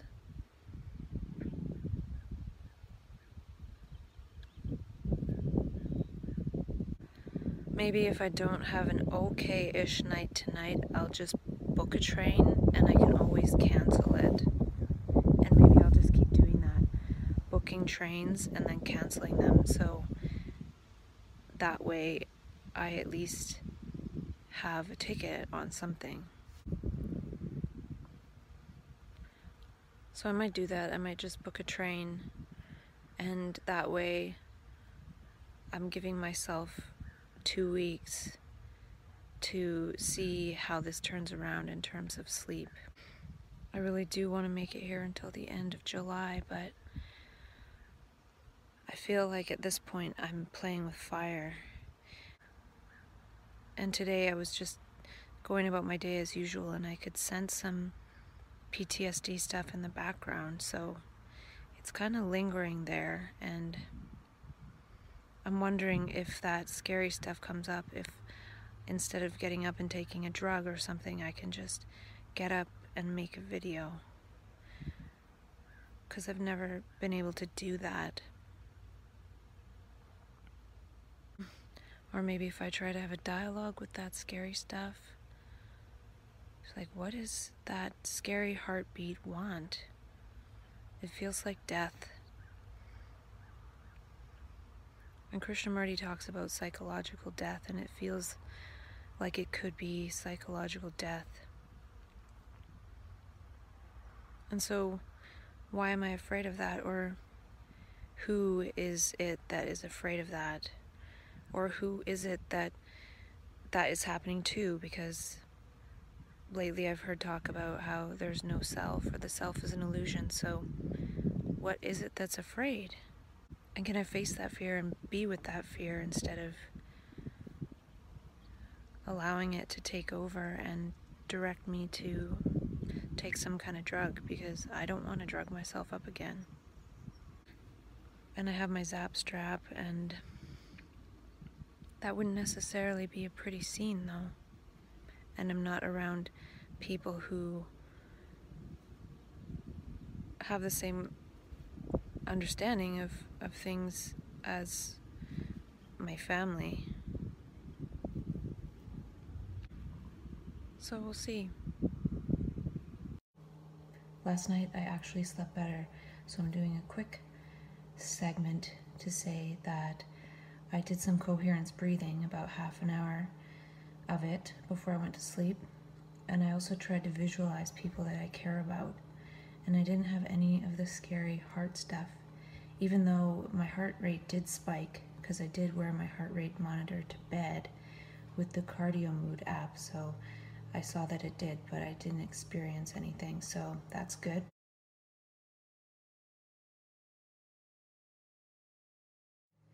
Yesterday I also made a smoothie with some hawthorn powder in it, because that's really good for the heart. So again, I'm making a smoothie with banana, hawthorn powder, moringa powder, coconut milk, and honey, and a bit of cinnamon, and it's pretty good. So today the Hearty Nutritionals amino acids should arrive, and I'll take that, and I'll talk to myself later. So I just checked the mail, and I did get my Hearty Nutritionals balanced freeform aminos, and they said to take it 3 times a day, 2 each time, before meals on an empty stomach. And I ate maybe an hour and a half ago, so I think I'm safe to take 2 right now. And then I'll go eat my meal, which is ice cream.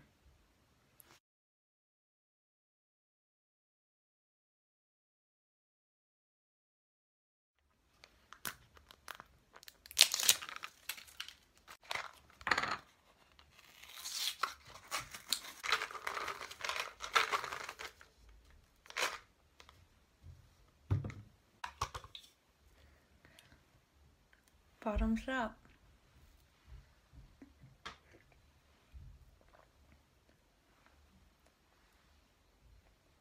I started reading Dr. Mercola's book, Fat for Fuel. And I did have ice cream for dinner. So I'm not really on that wavelength yet. I did do a vegetarian ketogenic diet for probably 6 to 8 months. And I thought that it would be something that would help to protect me from psychosis, but it didn't turn out that way. I still ended up in the psych ward in April of 2016, and that's when I stopped the ketogenic diet because they don't offer ketogenic diets in the psych ward, so I just ate the psych ward food. But I did do it for quite a long time, and I did notice that I wasn't hungry. I was able to stay very slim, and I liked it. So I'm reading this book because I do think that I would like to try another high-fat, low-carb, low-protein diet again, probably when I go back home.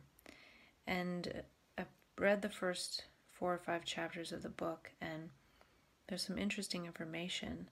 One thing he mentions is how high iron is actually a problem, and it's fascinating the way he talks about this and what he emphasizes. And he was talking about how people who donate blood are actually at lower risk for a lot of diseases because they're getting rid of the excess iron in their body.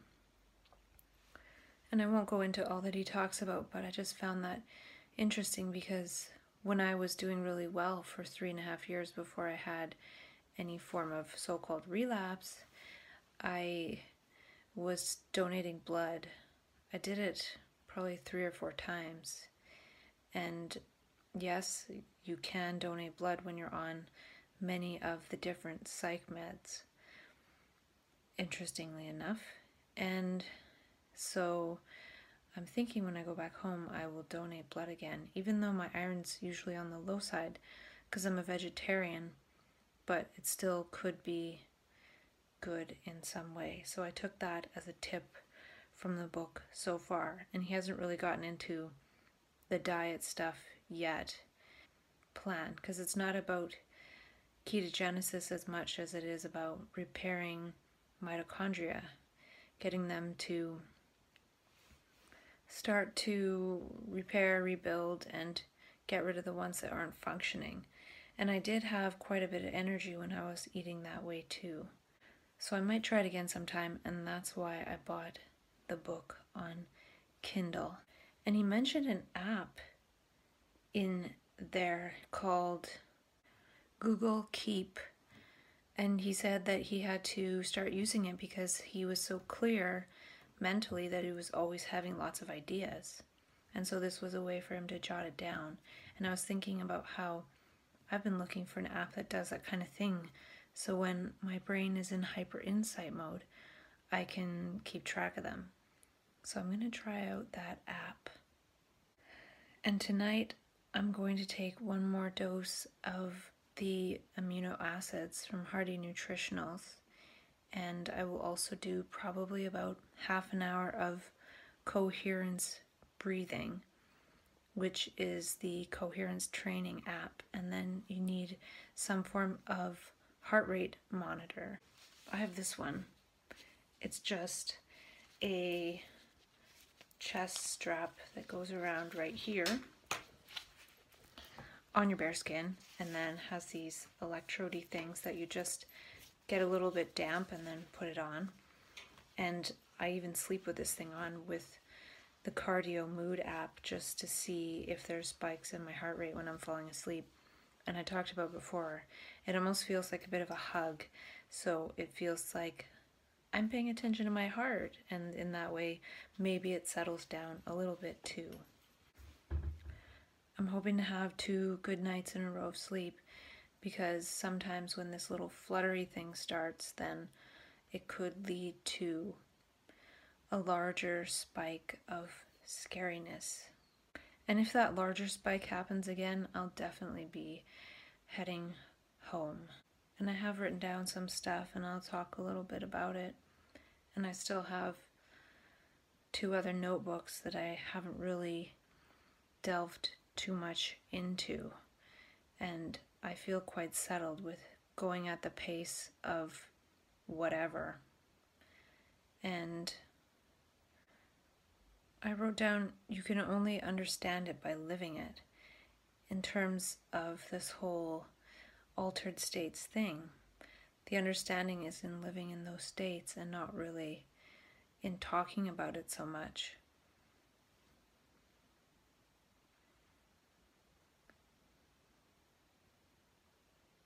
And I wanted to emphasize to myself again the example of how we need a little bit of vision in order to create the visual structures in the brain, in the example of how in experiments they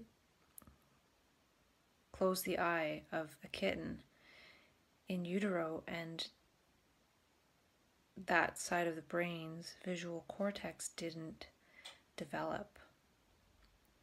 So in that way, if we close our eyes to these other states and what they're showing us, it's actually not developing those structures in the brain.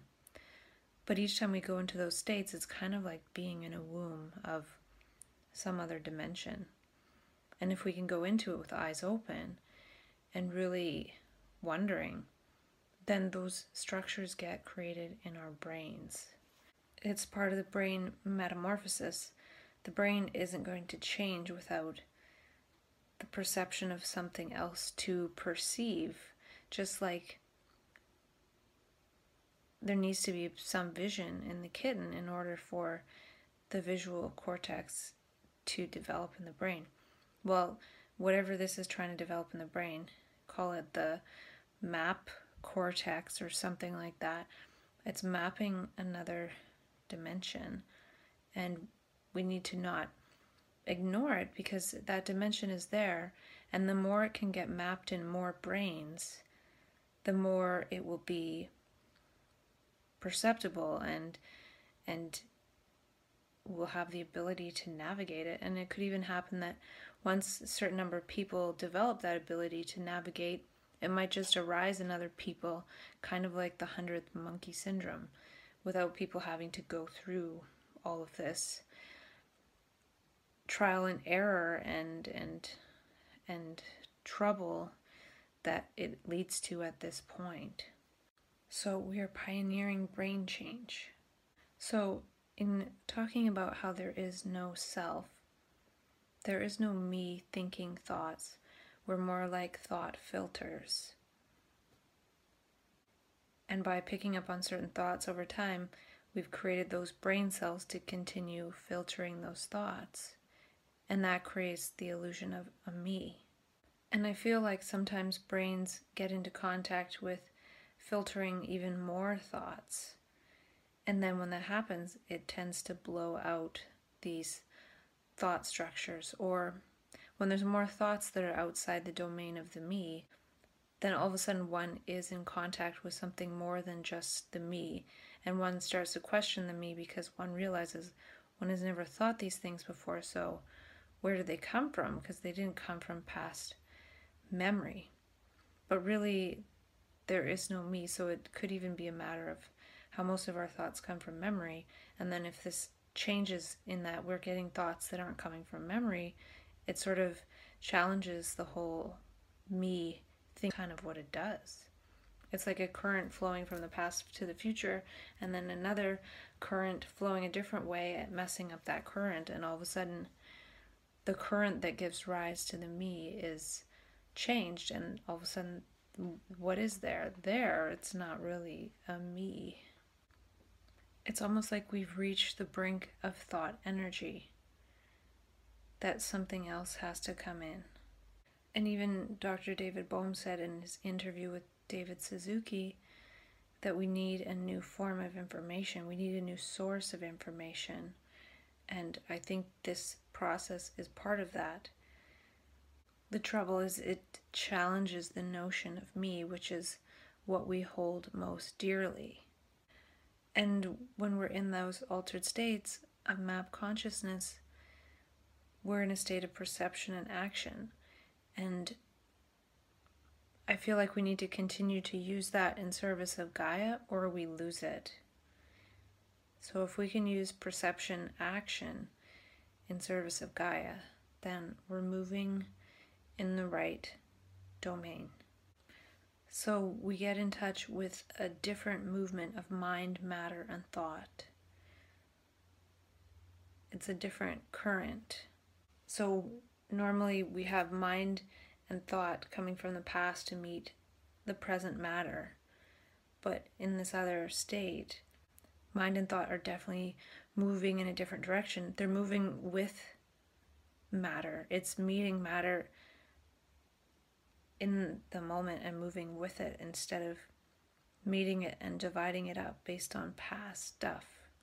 So now I'm on to a notebook, and then I have to go back to my old notebook, which I'm probably still talking about stuff related to Dr. Daniel Siegel, but I can't remember. And when I go back home at some point, I might go through some of my older notebooks, because I was in a pretty good manic state at some point, and I think I wrote more positive, airy-fairy stuff, which could be interesting, and then still going back to the very beginning and talking about some of the things in there. I'm mostly looking for things that are themes I'm talking about now, 6 years later, and in a way, it's sort of like a lot of the stuff I wrote was kind of mumbo-jumbo-y, and then some of it is still kind of true today in terms of what I feel and see in these states. And in that way, those are the memes that have some trajectory from previous states. So I think this stuff is regarding the self, or lack thereof. And I think I'm losing my voice from eating too much ice cream. It kind of bothers my throat, but it's worth it. And I wrote down that, can the appearance go through steps to overcome the appearance? And that's relating to how the self is kind of an appearance. It's not really there, but it appears as a result of the process of thinking, kind of like a mirage isn't really there, there's no water on the horizon, but it appears from that process. So if the self is really only an appearance or an illusion, or however one wants to say it, how can that illusion go through steps to overcome the illusion? And if it is an appearance, then who is it appearing to? And whatever it is that it's appearing to, is that a bit more fundamental than the self itself? And I believe I already talked about map as proprioception of the self. In map consciousness, we can really see the self and what it's doing, but we don't understand or realize that we're the seer. We're still identified with what that stuff is doing, as if it's us who's doing it. And it's kind of scary to see that at a certain level there is no free will. And I think I talked about that stuff at some point. I think I'm going to talk about some of the stuff. Wrong meaning destroys the brain. This is the human brain talking, not the me. And thought, in a way, is a form of homeostasis. It's consistency, but it's consistency to the patterns of society that would have us be cogs in an economic machine. And the body has proprioception in that when we walk, the body is aware of itself, so it can walk. But when we think, we don't necessarily have proprioception of thought unless we're in map consciousness. And again, it's really important to drop all those things that we see, and they get dropped by seeing them but not identifying with them and not playing with them. And thought, in a way, is an appearance in consciousness because we're not living in harmony with this other thing, this other dimension. This other dimension is really just living. It's a living thing, whereas our thought structures are patterns. So why is the material process of the brain used to create all this? There is a meaningful world, but we have to create that. Instead of creating things based on these past patterns, we have to really see what's actually meaningful and create that. And thought and the self and the me, in a way, is a reflex conditioned by society. Society is a reflex, and map dissolves some of that reflex as meaningless.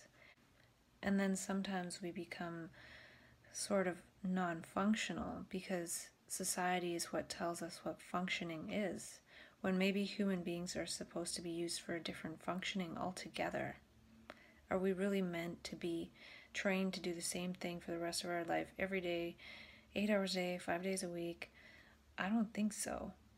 So this energy comes in map consciousness and breaks that all up. And then we need medication to keep the brain in a lower energy state. And that lower energy state is what perpetuates the reflex. If we had that energy all the time, there's no way we could stay in that reflex. And the dulling, tranquilizing medication makes sure that that continues on. And thought is what arises when the brain is not moving with the now. When the brain cells are static, in that they're just full of static noise from the past. And that is what is moving in the brain when it's trying to meet the now, which is very complex, diverse, intricate.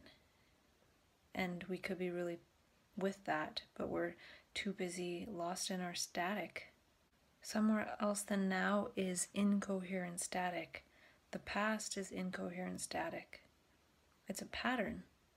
So it's a question of brain pliability. And when we're aware of everything, we don't create a self. So there's thought and the me because we're not moving harmoniously with Gaia. So even people that are functioning well in society now, we're all malfunctioning relative to Gaia. And Gaia is creating some of us as malfunctioning, relating to society, hoping that we'll at least be seeds of something new.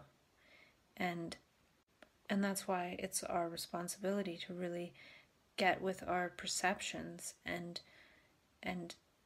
attempt to be on Gaia's side. When we don't want to live anymore, when we attempt suicide, it's because we don't want to live in this society. We don't want to live in this world the way it's created.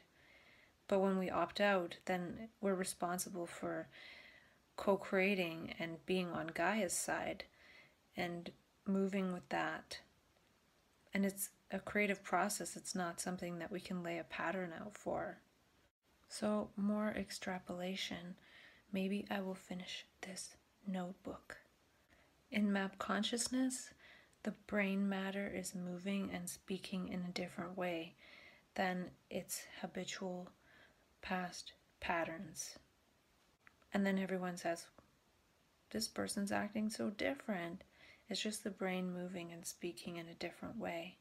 And I heard about a book called Delineate, and it's about how the brain has evolved to see things in a biased manner. And that made me extrapolate that there's a manic bias, that to see things in a manic way is actually adaptive.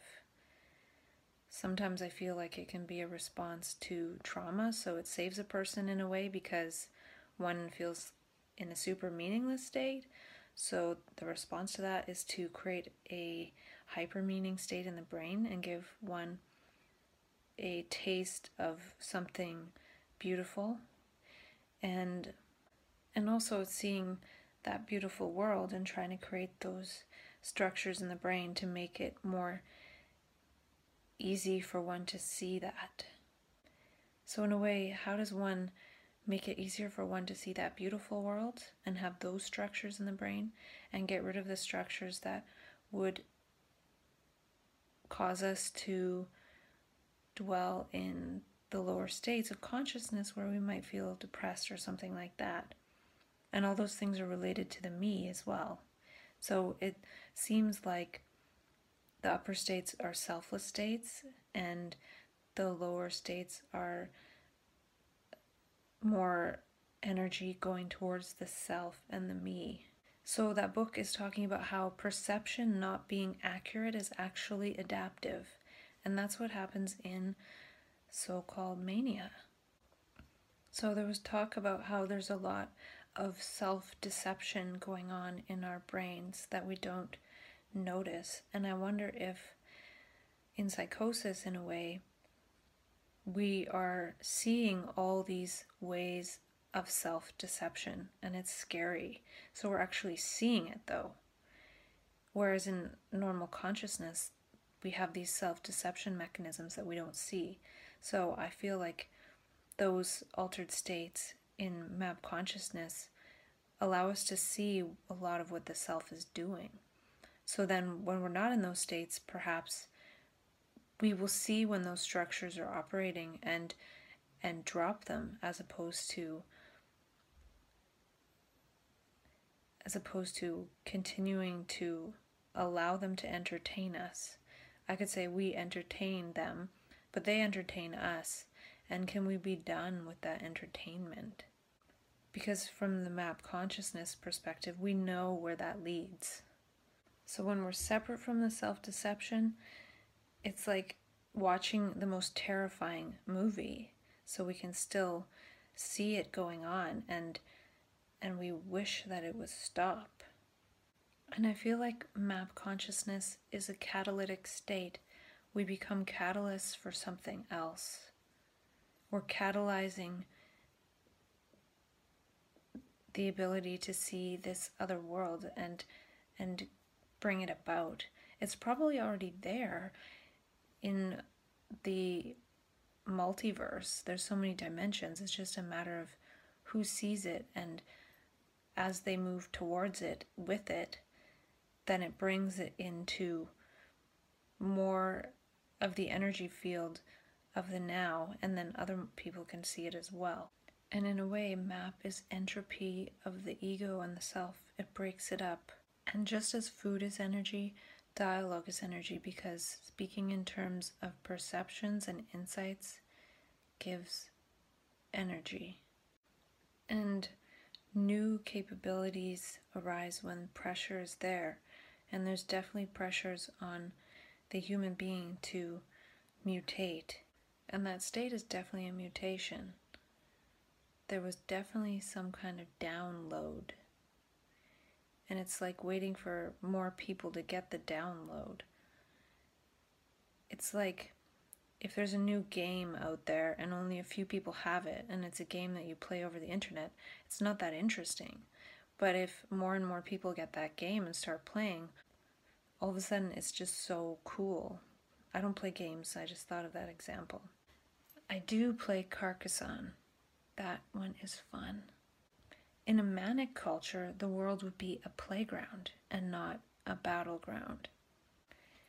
And I wrote down that map is like a singularity in the brain. It erases everything. And it doesn't necessarily permanently erase it, but it does temporarily. And I'm wondering if my brain has this sort of thought of alien thing that happens sometimes. At least it did in January. That was so intense and it was really scary. And I wonder if it's that way because in a way that energy is alien. It's a new energy. It's something alien to us. And it's doing something alien. It's breaking down the self or whatever it's doing. Who knows? I'm just making crap up. It could be anything that's happening. And I read a statement that says, living things build themselves. So a fetus needs to move in order to develop the motor cortex in the brain. If something can't move in utero, then it won't develop the equivalent structure in the brain. So if we can't move in the right way in this reality, in space-time and gravity, then the right structures aren't developing in our brain, and we're not using our human faculties in the right ways. And just like when a fetus moves in utero, it's chaotic, it's spastic, it's not coherent per se, but those movements create the motor cortex so that the baby can at least learn to walk when it's 1 or so. And so with map consciousness, it's chaotic, it's spastic. We're in that state and we're roaming around and moving chaotically, and we don't know what we're doing. But it's developing some area in the brain. So if that other environment came in, if we went from the amniotic fluid of Earth to whatever medium we are to walk in this other domain, well, now we have the brain structures that are there for us to be able to walk there or dance there, whatever we're supposed to do in this other dimension, which is right here, right now. It's just, it's probably chiral, it's probably hidden, it's probably holographic, it's probably quantum, who knows, but it's preparing the brain for something. If we can survive it, because just because there's a fetus growing in a uterus doesn't mean it's going to survive. A lot get aborted before they even come to term, or don't survive birth, or don't survive very long in the first days of life. And it's the same with map consciousness. It's part of life, and life isn't guaranteed. And something really bizarre that I learned is that I was an egg in my mother's womb when she was born. So that wasn't all of me, but half of me was there when my mom was born in 54.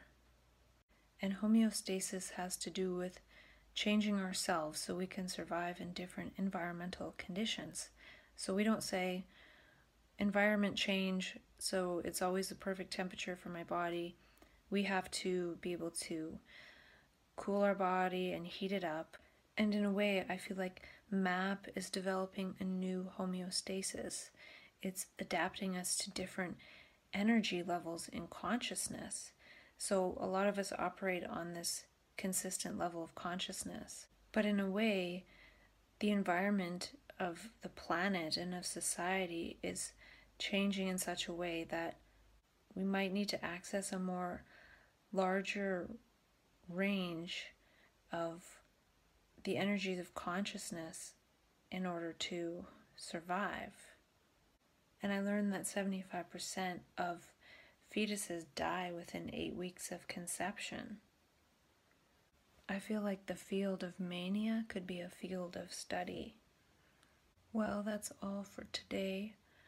I hope that I sleep okay tonight as well, and tomorrow I'm supposed to pick up a different vehicle, a Chevy Bolt. It's a full electric, so I'll give that one a go, and I will talk to you, as in me, later. One other thing I'll talk about is that I was watching a bit of the 30th video that Steve Pavlina did on his 30-day water fast. So he made it to 30 days on water only. Really impressive. But the topic he was talking about was the one thing. And he was talking about how he read a book called The One Thing, and it is about just focusing on one thing. And interestingly enough, that's what I've been doing with self-dialogue.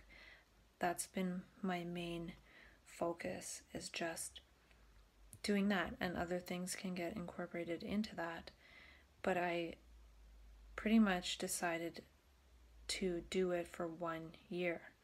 And in a month or so, it'll be 1 year, and then I'll probably keep going till September 11th to really make it 1 year, because that is the time that I started doing more videos and more days in a row than initially. So that's my one thing, focus, and incorporating coming off meds, and hopefully that works. And probably by September 11th I'll have a different thing to do, or I'll keep going with this. But it would be nice if at some point I could change it into traveling around and talking with people who are into alternatives and mental health. There's an alternatives conference in Boston in August, so perhaps I'll go to that, or go to it next year, or start doing something. I don't know. Part of the reason why I just sit and talk to myself is because it's a lot more friendly to the finances than traveling around and doing all this kind of fancy stuff. But we'll see. It would be cool to document starting a respite center. It would be cool to do a lot of things, and hopefully this will just lead into other things that I would like to participate with.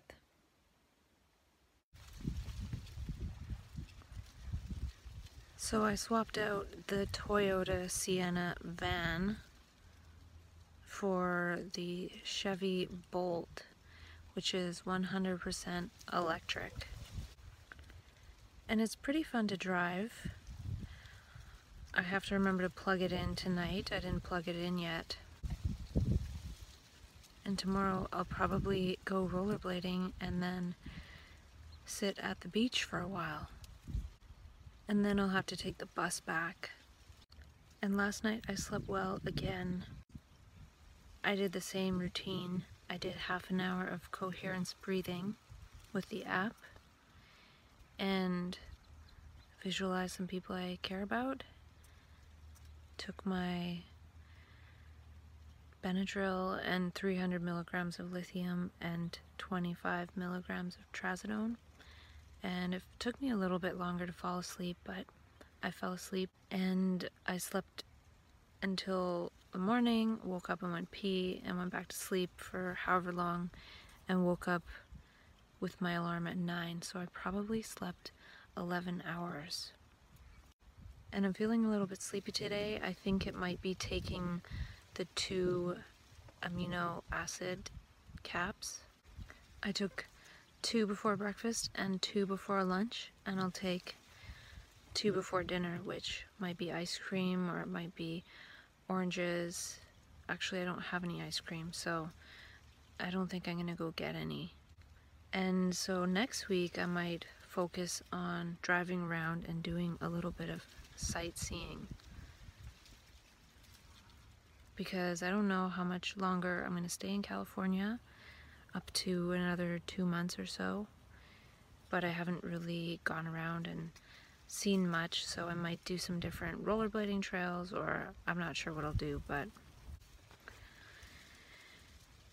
and last night I was reading my older notebook, the one I was writing in when I first got here, and there was some interesting stuff. It's interesting how much I wrote so quickly. It's like this huge amount of energy came through me and in this writing, and that might have been part of what short-circuited my nervous system.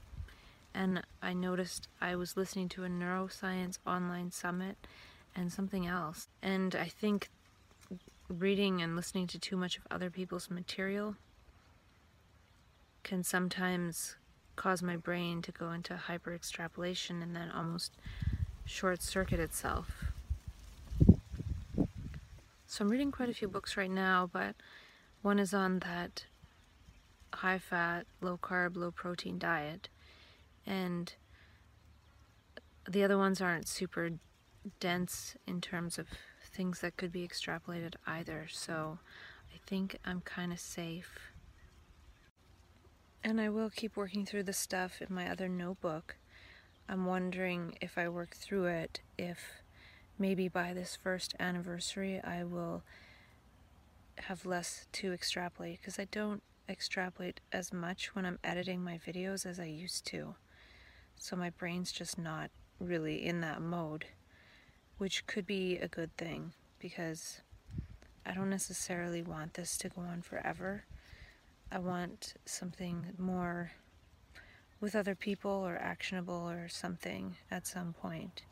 And in terms of my one thing, I definitely committed a year to the process, and it's still going. So I might stop after June 20th, or I might keep going until September sometime. But I'll definitely keep going while I'm tapering off these meds, and then afterwards to let myself know how I'm doing.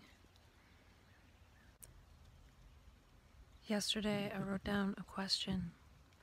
Why does the self block love from arising? And I wrote that down because I sort of imagined the self as this complex of values and beliefs that arise to meet the moment. And those are programmed into us according to society and family and whatever we were raised with. It's part of our conditioning. And when we meet a moment, that moment is met with some kind of complex of values. And since that arises, love can't arise. So the values that have been imposed upon us by society, which are programs, which aren't life, they're words, they're just structures. They block this movement of love from arising.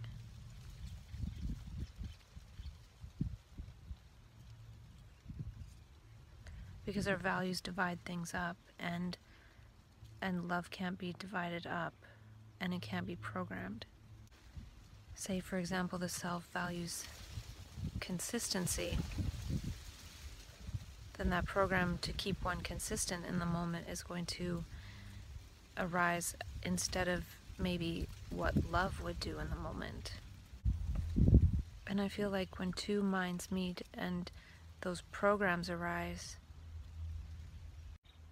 it's something different if two minds meet and the programs don't arise. Then the two minds actually meet and they're just one mind and something creative happens.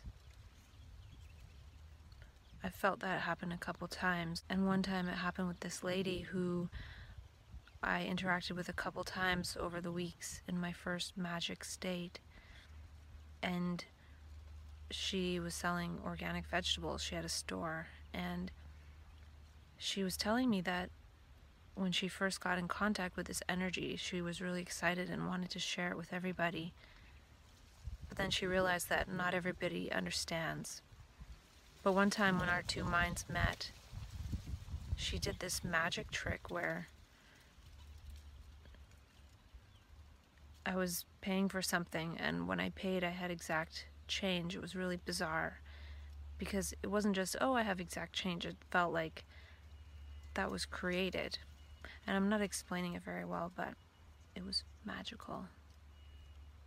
The point of it, though, was the sense of that magic when two minds meet and it's just one thing happening. Kind of like when I went into the Celestine prophecy insight of paying people for insight. And when I did that, they played back, and it just felt like one movement. It didn't feel like two separate actions. Maybe I'll read some of my insights too, instead of trying to extrapolate them. Solving it with thought won't work, as thought is the problem,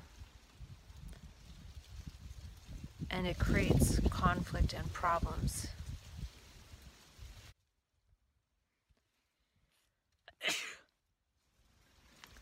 Yesterday I was thinking about how kids like to play make-believe, And I was thinking, we need a new game as adults called Make Insight, because beliefs are destructive. And it was interesting because the page that I left off on talking about in my notebook said,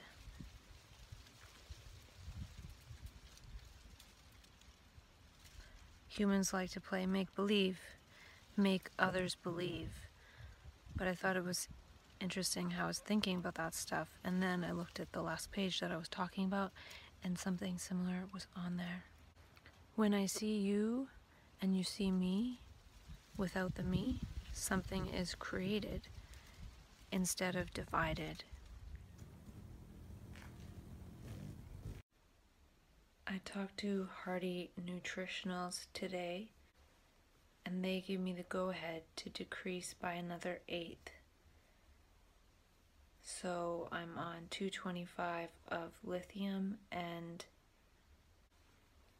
19 or something of trazodone, whatever 3/8 is. I have 3 more 8s to go. And they also said that I could start taking 6 of the amino acid caps an hour before I take my bedtime medications, which is those 2 plus I take Benadryl. That in addition to the 2 I take before each meal. So I will try that out tonight. Last night I had a good sleep as well, and no trouble falling asleep. I did the coherence breathing thing for half an hour, which I will do again tonight. I think these next days I need to make sure to take it easy. Today I went rollerblading to the beach again, and I will share some of that. I forgot to do the fade in and out between clips to make it a little less jarring, but I'll share it the way it is anyways. So if I keep going at this rate, I'll only be on meds for 15 more days, but maybe longer than that, because maybe at the end the taper's even smaller. I'm not sure. But I'm going to call them again on Wednesday, and then I might be at 1/4 of my meds. And I'm starting to feel really good about this because I've had quite a few good days in a row, which is happening more by reducing my medications faster rather than waiting so long before reducing. And I'm feeling a little bit less like doing self-dialogue these last few days since I started taking the amino acids. I feel kind of like, meh, whatever.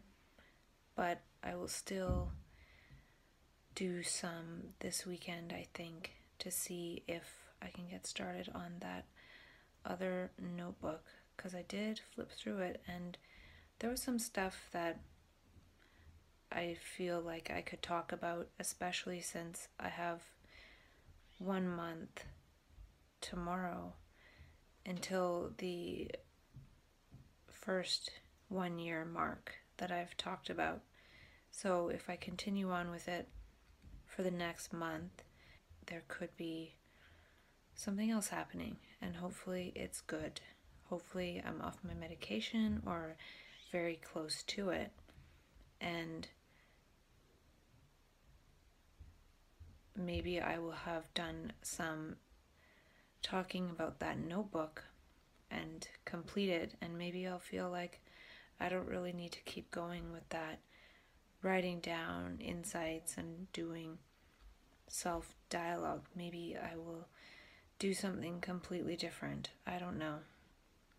And maybe I should set some kind of vision. Maybe I should think of something and talk about it on June 20th, because when I first started this, in a way, my goal was to transcend the mental health system. So if I do that in a year, which is how long I was planning to do this, well, I wasn't really planning it. I was just seeing if I could get going on that, if it would do something. And so maybe if I set something else if that 1 year thing worked, maybe setting another 1 year something would be good, like doing videos to help others or doing videos to embody altruism, or pick some of the things that I've talked about that aren't really abstract but actual things that I can embody. Because right now I've embodied talking to myself and coming off meds, and then can I move into embodying those manic traits, which I think is a lot more important. And being able to do that, embody those manic traits while being off meds and being okay, would be really cool. It would be like just being a trans-conscious altruist and no longer identifying with having this label of bipolar. And maybe I still carry the label to some extent because apparently it's an incurable illness, so I can't necessarily say that I'm cured. And also, Hardy Nutritionals said that I have to be on this for an indefinite period of time because it's not a cure. And that made me think of Andrew Saul's video where he talks about nutrient dependency. And we trans-conscious altruists might just have nutrient dependencies. We might really need the nutrients for our brain. Well, everybody does, but us especially. Otherwise, maybe we use up all our nutrients and then the brain can't cope. So, who knows? I don't know. And also, it would be a totally different conversation in a way, being off meds, because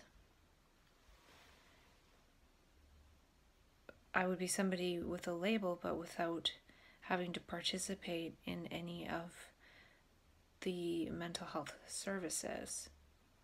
And so what can I do from that vantage point?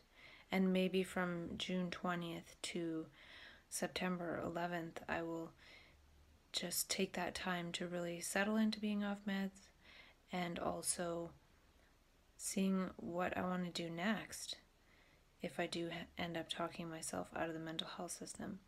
And I shouldn't say anything too soon because maybe something will happen and I can't completely come off the meds, or who knows. And maybe once I come off my meds and feel okay, maybe I'll want to head home as to not risk being here and something happening where I have to be hospitalized or something. So yeah, there'll be some more decisions to make as time goes on, and maybe it would be interesting to watch some of the videos I made from the vantage point of coming off of the meds and being off the meds. So yeah, I'm not sure. It could be something quite different or maybe not, and that's assuming that this is going to work. And yeah, because I guess I'm only halfway there, really.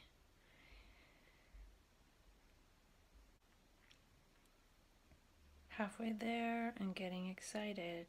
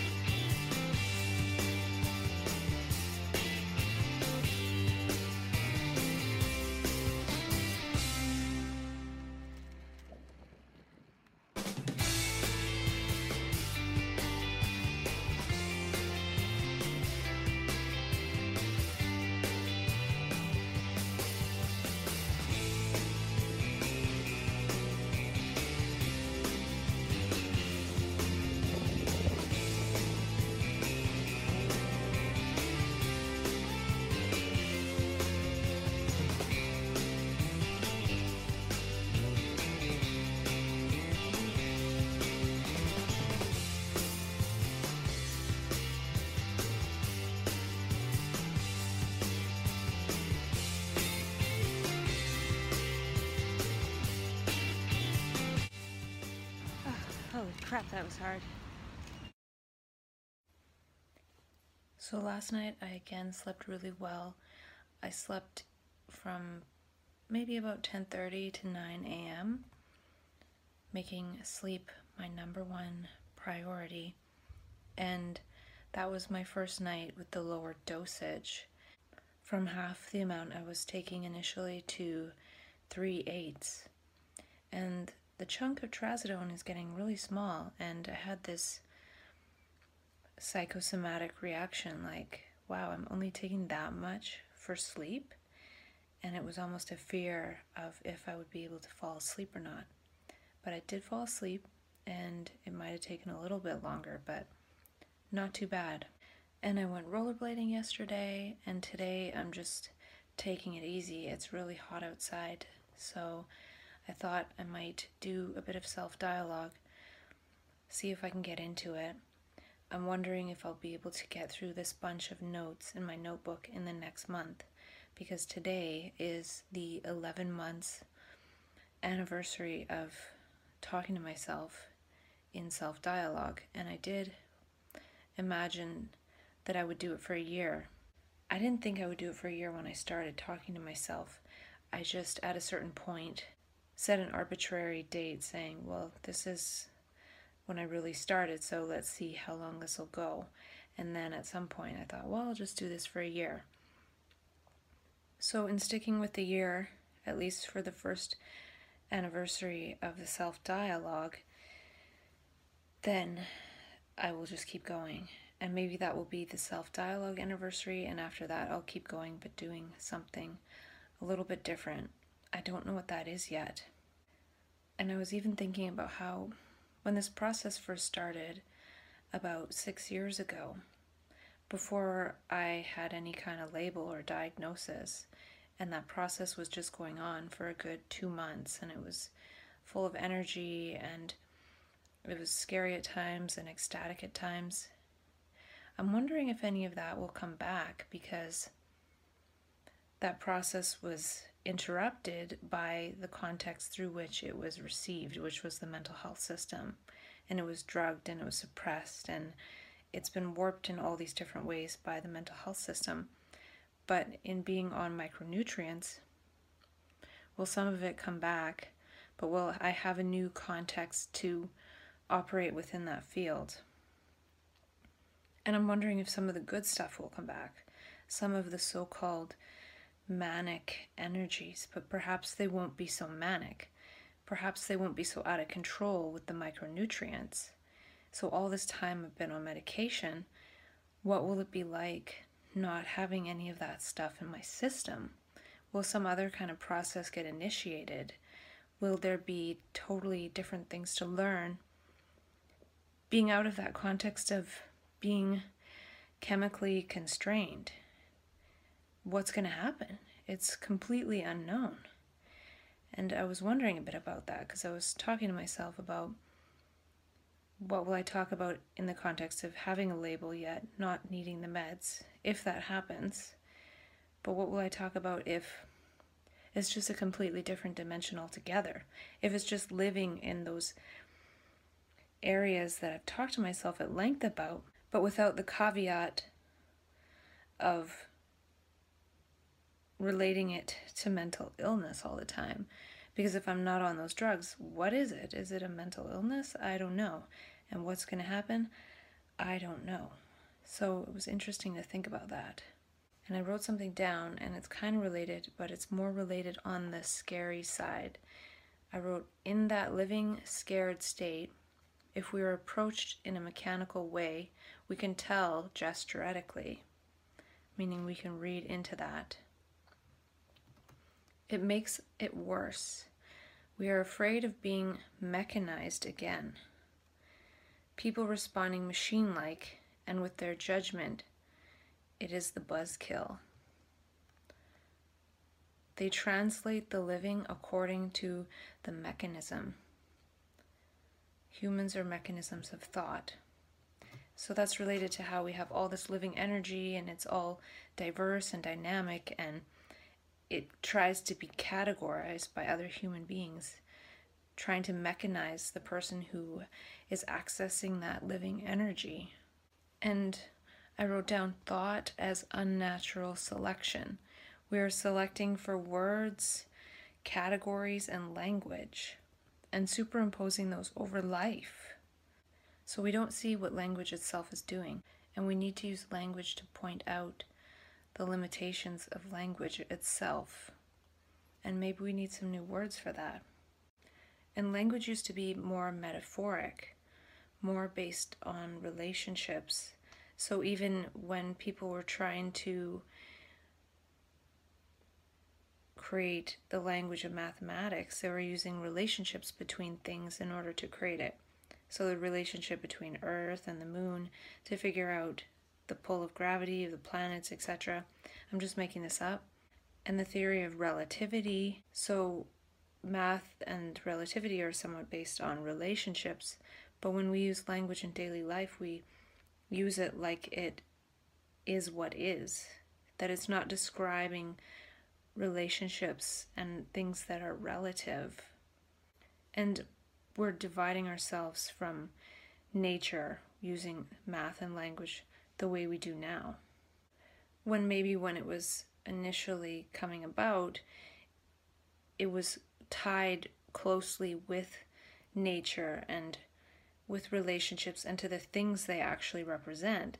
But now they've taken on this life of their own, like they're actually important. So we've more related them to the person who's speaking them, and then those words a person is speaking is them, and that's what we value and identify with, and somebody attacks those words, then we're all mad. But it hasn't really touched the actual thing, but we're taking the words as more important. So a language of perception wouldn't necessarily divide us from what we see. It would be more mathematically correct. So the real science could be speaking the language of the moment and speaking about the me as of the words instead of the past. And then in this way we're using language in service of the moment, not in service of this past structure called me. I wrote down an interesting sentence. See the beauty in how the terror renews the brain. Is that energy the light in my brain that's erasing stuff to make way for new structures? There are no things, there are only relationships. Things are the word. Words block light and make things, or light creates language of relationships in the moment. We need a quantum language. And they're figuring out the quantum world in science. But if we actually spoke a language of quantum, we would just live in the quantum world. We wouldn't necessarily have to have scientists looking into it. I feel a label, like a mental illness label, encloses a person in a cage of wrong meanings. And we have to create our brain. It's not fully formed or structured. Just like we need to see in utero somewhat in order to create the visual cortex in the brain. We need to keep seeing throughout life to keep recreating our brain. And there's a lot of talk about neuroplasticity. Well, I feel the ego me is what prevents neuroplasticity, because in terms of what it's seeing in the present. So it's like a contraction that's constantly happening in the brain, and that's making those brain cells stronger, the brain cells of the past. But if we don't see through the past, then those brain cells wither away, and there's room for more plasticity. The current way our brain sees separates us from everything else. We don't see the relatedness. I feel this energy is trying to remap the brain for beauty and richness instead of all these words. The brain is divided up by a bunch of words. And map consciousness pulls the future possibility of this beautiful world towards us. I feel like there can be an immediacy of the mind, of reality, playing on the brain, instead of thought tape loops playing on the brain cells. And the thought tape loops create the brain cells in a certain way, in a certain rigid way. But the brain cells meeting reality would move them fluidly, like a hand playing a musical instrument. Reality meeting the brain cells, versus the brain cells always firing with this noise. And thought causes premature collapse of the wave function and pinhole perception, which is no perception at all. I feel like thought is the switch that moves us off our center of consciousness and center of gravity. So usually we're caught in a language loop or a thought loop, and this blocks perception, blocks the information coming in. But when there's an in-touchness, when perception touches reality, it creates language based on what it's seeing, not based on the past thoughts and thought structures that are arising in the mind and making associations with the present moment that have nothing to do with the present moment. So that in-touchness creates the language of the moment. And then we're giving voice to beauty. Beauty can only be of the moment. And maybe that's why it's so fleeting, and that's why we only have moments of awe ever so often, because that's actually the beauty that is quite evasive when we're lost in our thoughts. We're lost in this world of thought and thought structures, as opposed to being lost in a world of beauty.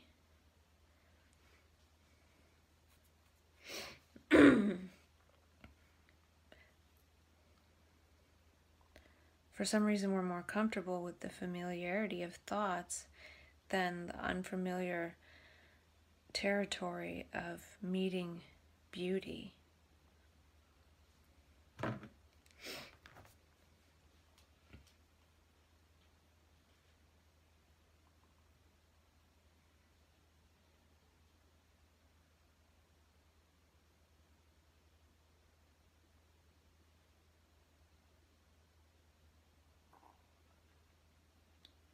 And again, I'm just making stuff up.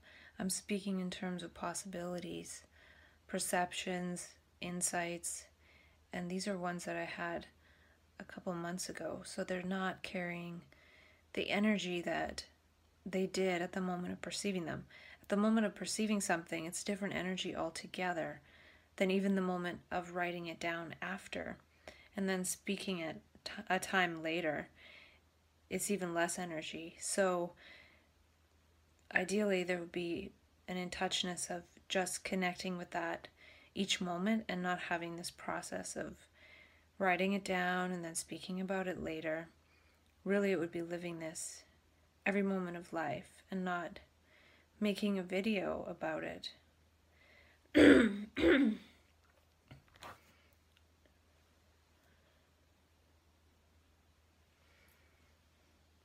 So whenever we have a moment of awe, of beauty, it suspends the me temporarily, and we're in a completely different dimension.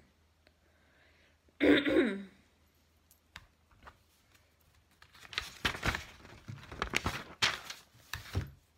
then if we go too far in that, we get lost, and to come back to the me when we go too far into beauty is so-called psychosis sometimes for people. Jolting my body to bring that consciousness back to the me structure, because that's the way society is structured, and it's difficult to go too far into beauty. If one was just perceiving beauty every moment, if one was just in awe every moment, that would create a different life around that being than the one of listening and paying attention to one's thoughts and past. One would be so in touch with the moment.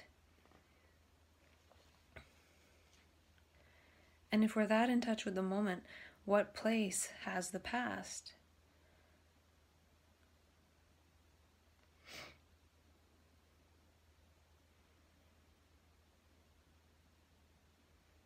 And then the trouble with coming back to the me after going that far into beauty is it seems so meaningless, and the structures of society seem so meaningless, to the point that the brain has trouble participating with them and taking them seriously. So that's where embody one's mania comes in. It's important to harvest that and get back to that state.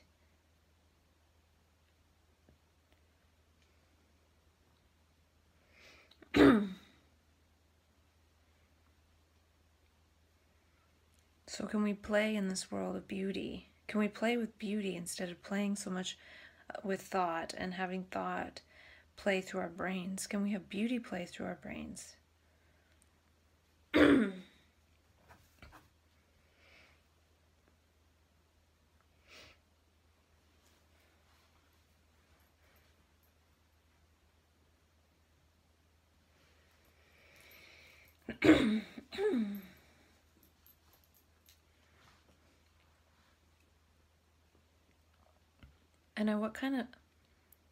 And I wonder what kind of supplementation would help a brain stay in the quantum state as opposed to coming back to the me state. I wonder what kind of nutrition the brain needs to live in beauty. It would be a different nutrient profile, perhaps.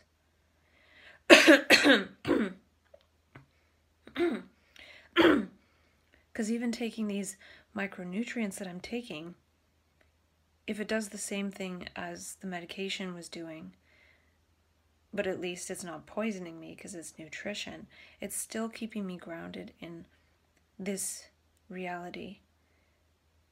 And initially my brain wanted to go into a different reality, and I still think there's something to that. So I'm hoping this nutrition will help me harvest, practice, embody better, and perhaps find a way for the brain to stay living in beauty and not burn out, because beauty requires a lot of energy. It's a very high energy state. And the thing with that high energy state is that energy wants to be shared. So it's not just about how can I keep my brain in that energy, it's about how to channel that energy so it's actually a channel. It could be not that the brain runs out of energy, it could be that it gets short-circuited by too much energy that's not being shared to other brains. It's a relational energy. And the trouble is too, when we do try and share, a lot of times it's met with skepticism, and people are wondering what we're all about. And I think part of the trouble is that we talk to people that we know, and they say, you're being different. But if we really wandered, if we were really with strangers, they wouldn't necessarily know that something has changed.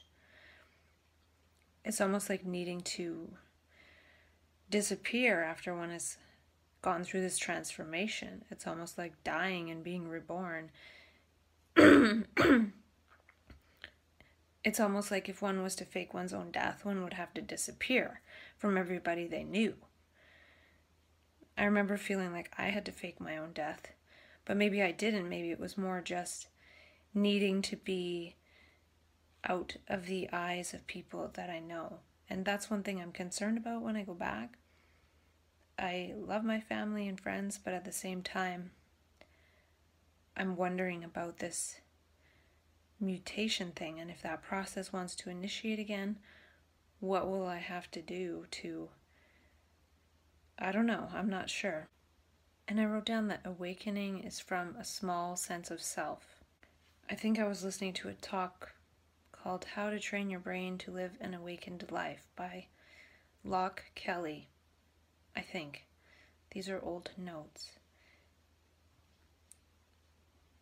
And I feel like map consciousness definitely awakens us from a small sense of self. And to me, psychiatry is against this. It's keeping that small sense of self intact. To me, society has to adapt to allow for this expanded sense of self. What would that even look like? And apparently the posterior cingulate cortex, or the PCC, is what is responsible for all the mind chatter. And I wrote down PC consciousness, computer consciousness. To me, the PCC chatter is like the screensaver. It's when the organism or the computer is just sleeping. And awe and beauty stops the PCC chatter. So really only beauty can stop it. Perhaps the beauty of the heart and the love in the heart. And I wonder if the ego is a hologram. It's a hologram that interferes with the brain. It actually makes us see images holographically that interfere with seeing actually. And can this human mind, this actual human mind, become our trait?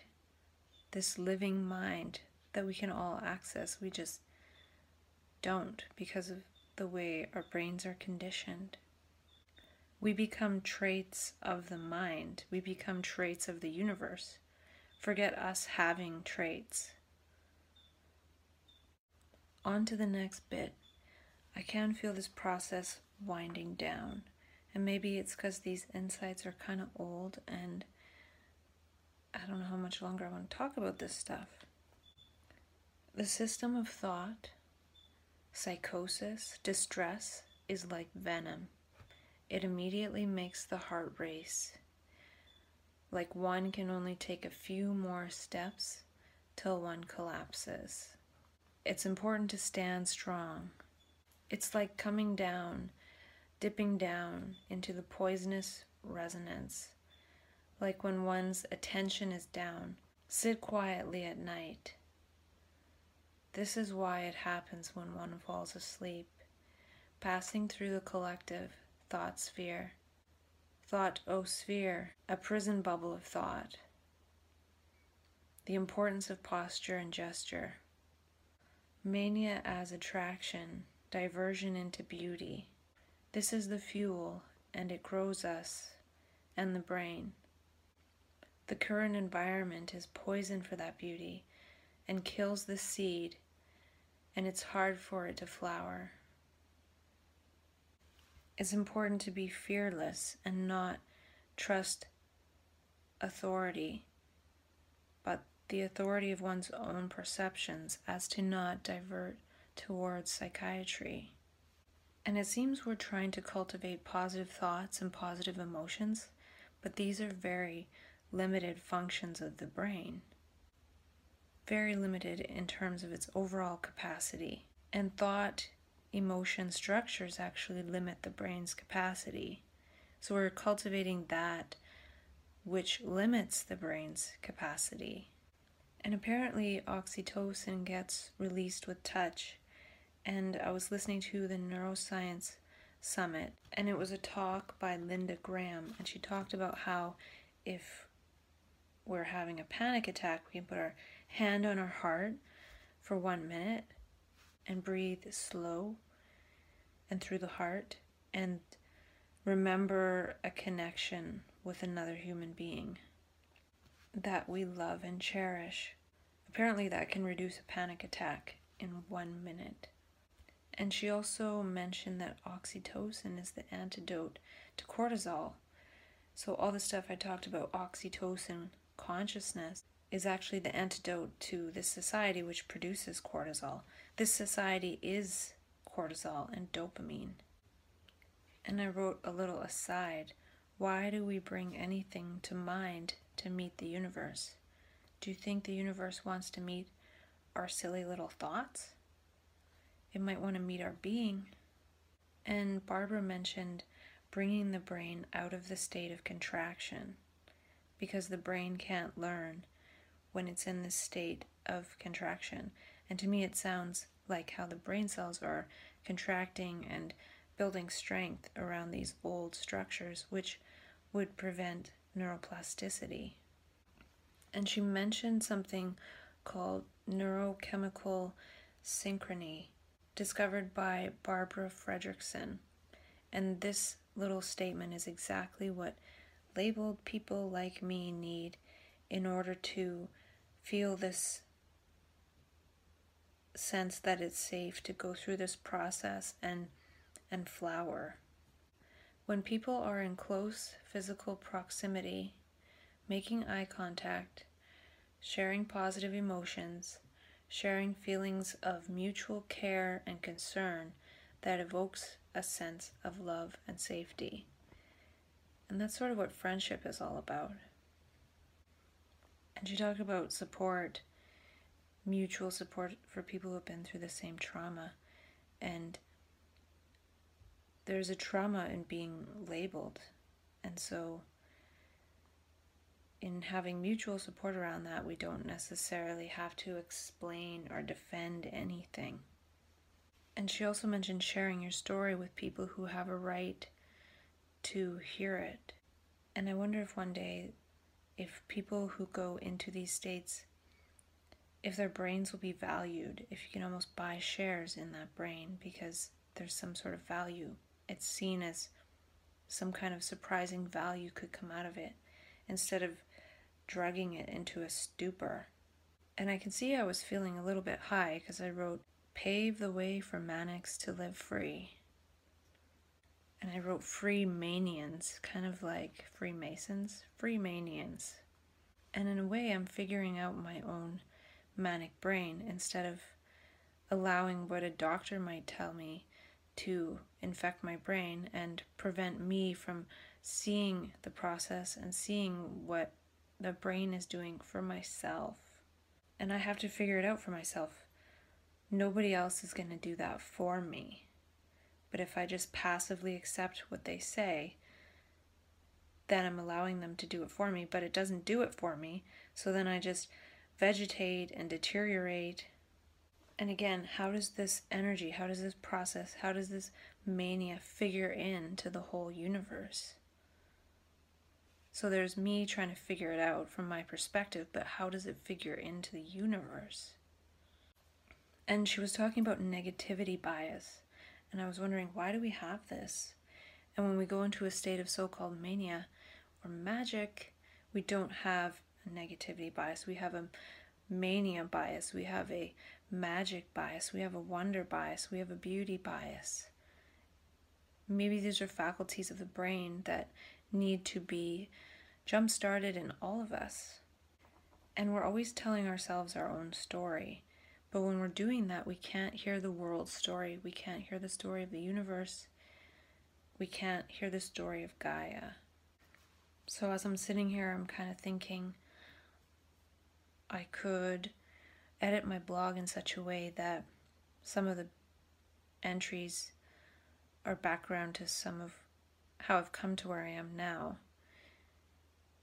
Because there's a lot of other people out there doing great things, and also maybe even a portal of things people have tried and what works and doesn't work in terms of mitigating societal structures and moving towards manic structures or manic non-structures, because it's not really a structure. It's kind of this energy that breaks up all structures, and it makes that structure very unstable. But then a person appears unstable. But what is stability really? Is stability in insanity, the way the society is designed, real safety and stability? I don't know about that. Because after the 1 year, I might start doing a bit more, trying to find the best way to put this together, to create some kind of community behind something. I'm not sure what I'm talking about. And people sometimes talk about having a coherent narrative. And I wonder if there can be a manic or magic coherent narrative.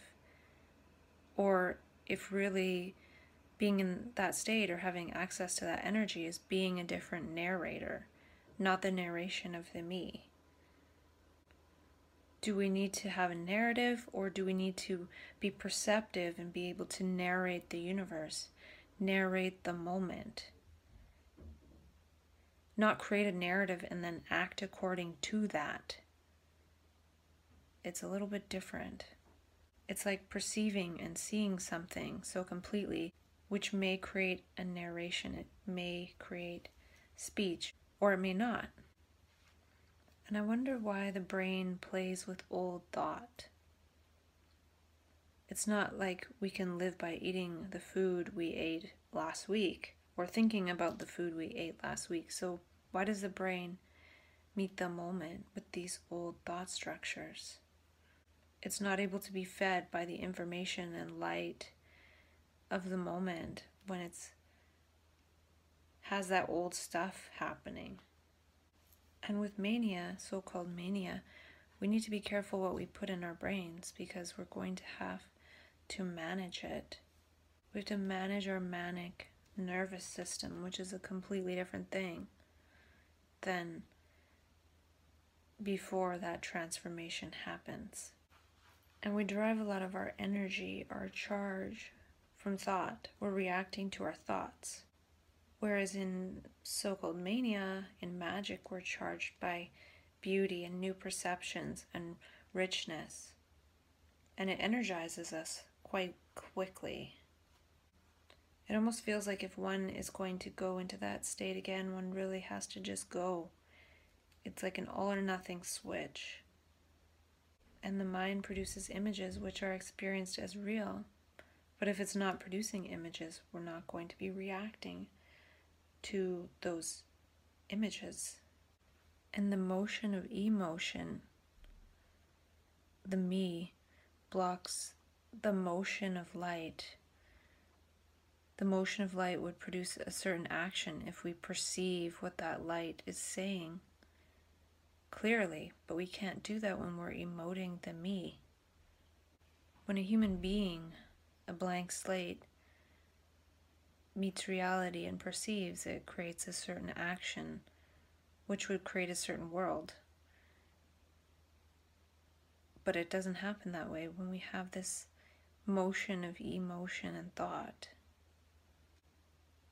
When we're not a blank slate, we can't create as we would on a blank canvas. The brain can't see. It's blinded by these thoughts and emotions. Thank you for listening to Bipolar Inquiry. If you're enjoying the show, please feel free to rate, subscribe, and leave a review wherever you listen to your podcasts. Remember, use your voice, craft your consciousness, embody your potential, enter a quantum paradigm. The Bipolar Inquiry podcast is not meant to diagnose, treat, cure, or prevent any disease. Information in this show is not medical advice. Thanks again for listening, and we'll catch you in the next episode.